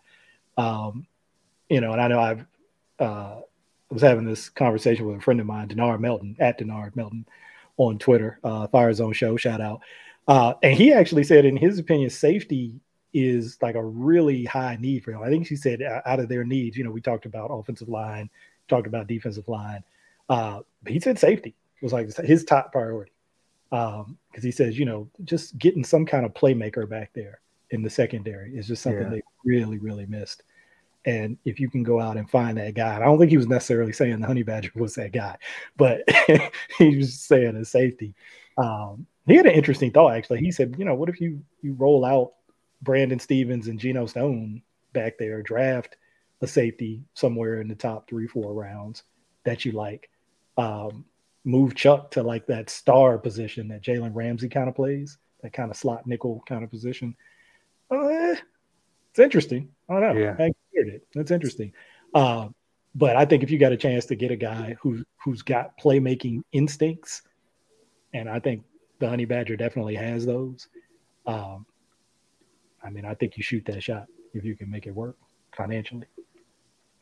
Well, they haven't been shy about signing safeties over the years with and paying them, pretty handsomely, with whether it was Jefferson or Weddle, or Weddle was a little less, but certainly Thomas was a big contract.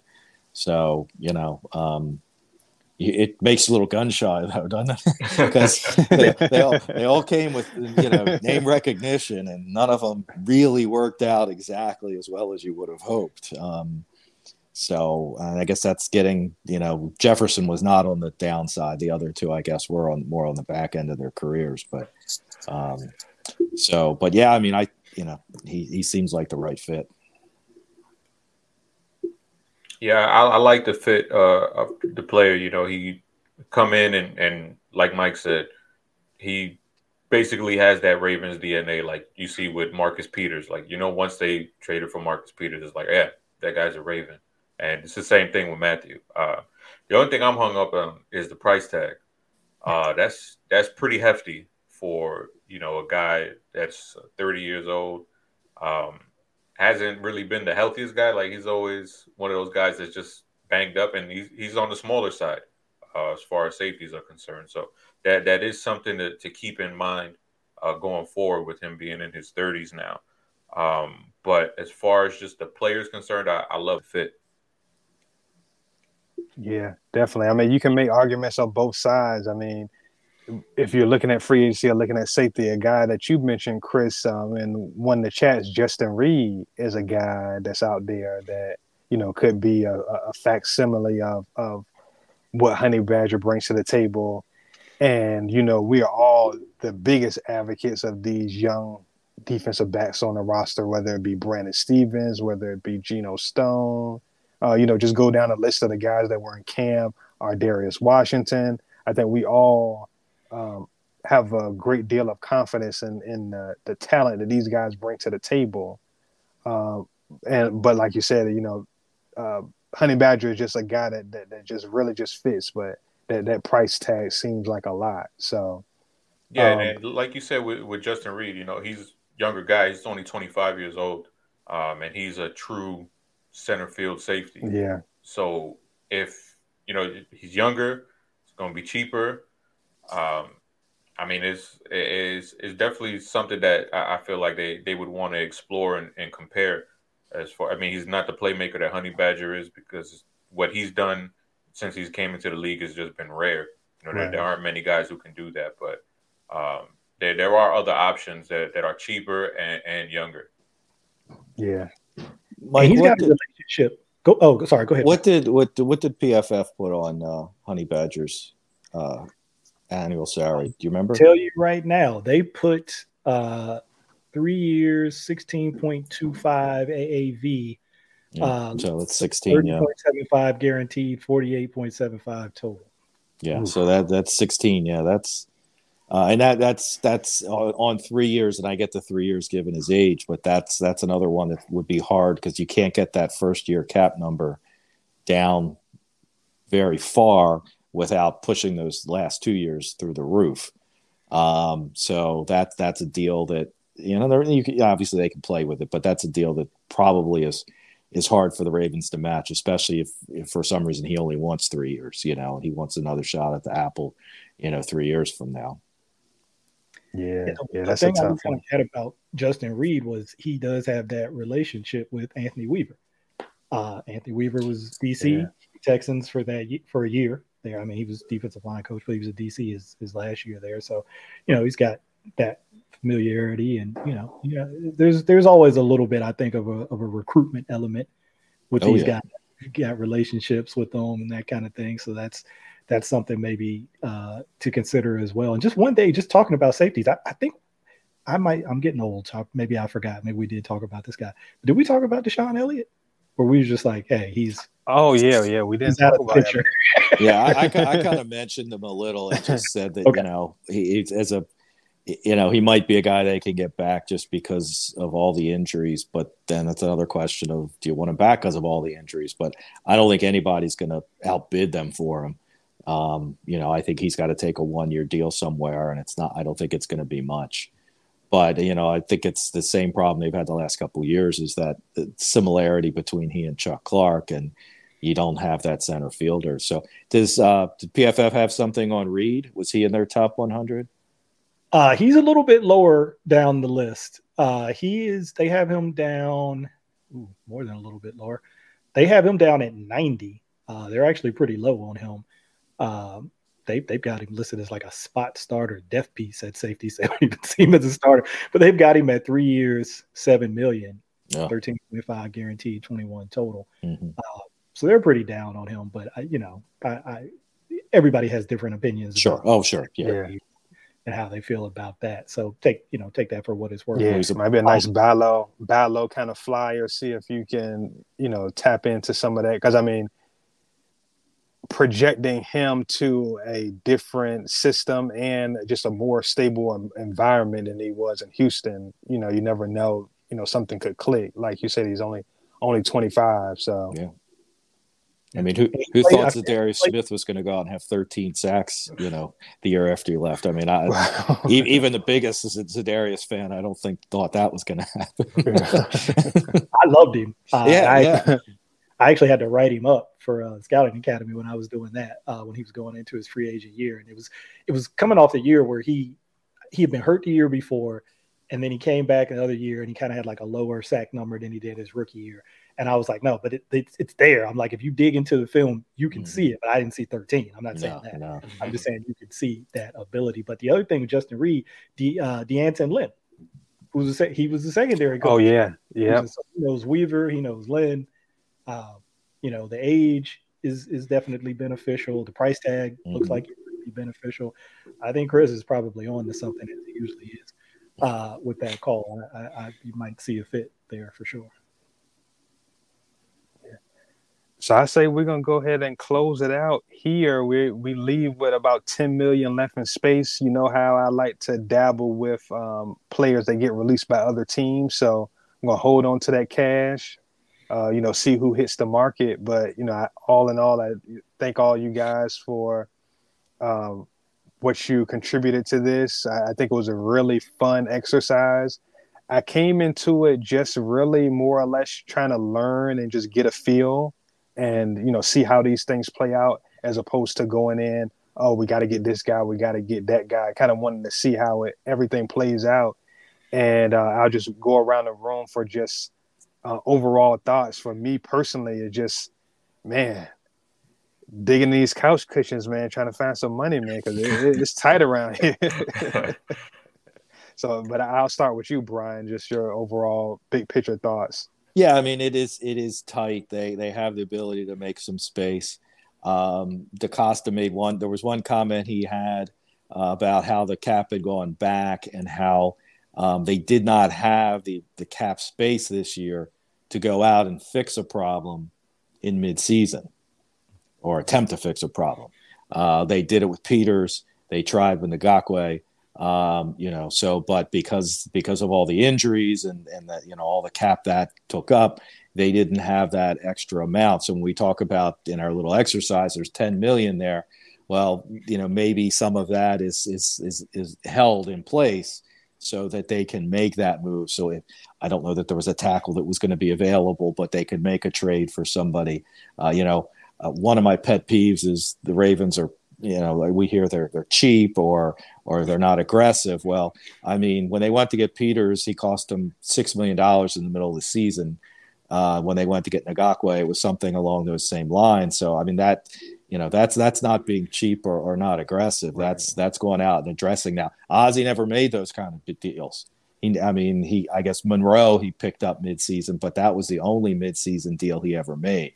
And certainly, DaCosta seems to be more willing to be aggressive and take chances. So it's nice to have not just your extra space for injuries going into the season, but now because the trade deadline seems to be a little more active than it used to be. It's necessarily not like baseball, but or basketball, but it's having that ability to go and fix a glaring problem in midseason. I mean, when they got Peters, everything changed. That year it really did. And there were some other small moves as well, but so that's something that when we talk about cap space, not a bad idea to have that little extra there as well for that. Oh yeah.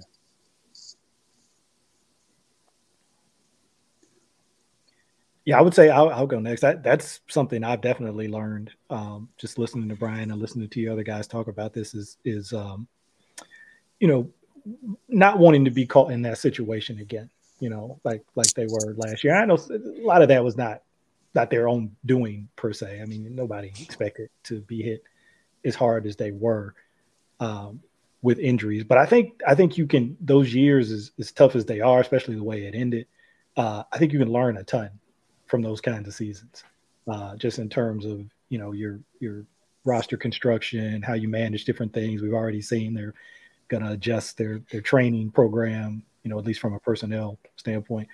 I think you can learn a ton from those kinds of years, and just this exercise. And then Brian talking just a minute ago about some of those moves that they made in season under DeCosta. It really kind of has been funny to me, like, especially with the Rams winning the Super Bowl, and, you know, this whole conversation about, they don't go all in like Les Snead when you think about these moves, right? I mean, now you can go player from player, you can compare player to player and say, okay, well, you know, Jalen Ramsey versus Marlon Peters, or Von Miller versus Ngakoue, or, you know, you can do all that all you want, but he did go out and try to acquire high level talent at premium positions in the season, right? Because he thought that they would help the team win. So this whole thing about they don't go all in, they have a conservative approach, I think they're trying to win the Super Bowl every year. And I think they do whatever they can to try to do it. And I think, if anything, to your point, Brian, Eric is more aggressive, is probably a little bit more aggressive along those lines than even Ozzie was. So, you know, that whole thing has kind of been funny to me. And I think most people, Brian, you probably understand this better than most people. I think most people who study the cap and look at the cap would probably not recommend what the Rams have done. Oh, no. It paid off. It worked out, but it doesn't seem sustainable. Right. Yeah, and how many examples of those are there in history, where teams who push all the chips in, how many examples of those end up panning out? I mean, we've seen the Saints do it. We've seen Green Bay do it. And, yeah, they've gone to the playoffs, but they don't have the rings to show for it as far as pushing all their chips in the way the Rams did. So it's not like this is the new blueprint. Everybody has to follow it. You know, there are different ways to win. There are different ways to construct a Super Bowl winning roster. And I think people should not be prisoners of the moment and realize that there are multiple ways to construct a Super Bowl winning roster. And a lot of it comes down to luck and health at the end of the day. So, you know, obviously luck and health definitely was not on the Ravens side, but you cannot say that they don't have the talent, because even with those injuries, they were still in prime position to be a playoff team. And that's a testament to the coaches and also, you know, the scouting department and Eric DeCosta for constructing such a deep roster that is able to compete week in and week out, despite not having multiple Pro Bowlers, all pro players, and then, you know, the last month of the season not having Lamar. You know, so there's multiple ways to do it, folks. Multiple ways to do it. It's not just one cookie cutter way, and that's it. Yeah, 100% agree. Yeah, the way the Rams did, I mean, the margins there are incredibly thin. You know, they're a team that they couldn't afford to absorb a quarter of the injuries that the Ravens did and still do what they did, you know, win the Super Bowl. They just didn't have the depth to withstand that. And, you know, luckily they stayed healthy and they were able to pull it out. But, you know, kudos to them. I think Brian Windhurst says this, and he talks about it in basketball. You know, winning a championship means you never have to say you're sorry. And I get that. And they won't have to say they're sorry. But, you know, 4 years down the line when McVay is a stay-at-home dad at 40 and not coaching anymore, and, you know, their cap is in shambles and they don't have any picks, then, you know, we'll be having a different conversation. That head coach will be saying they're sorry. They'll be real.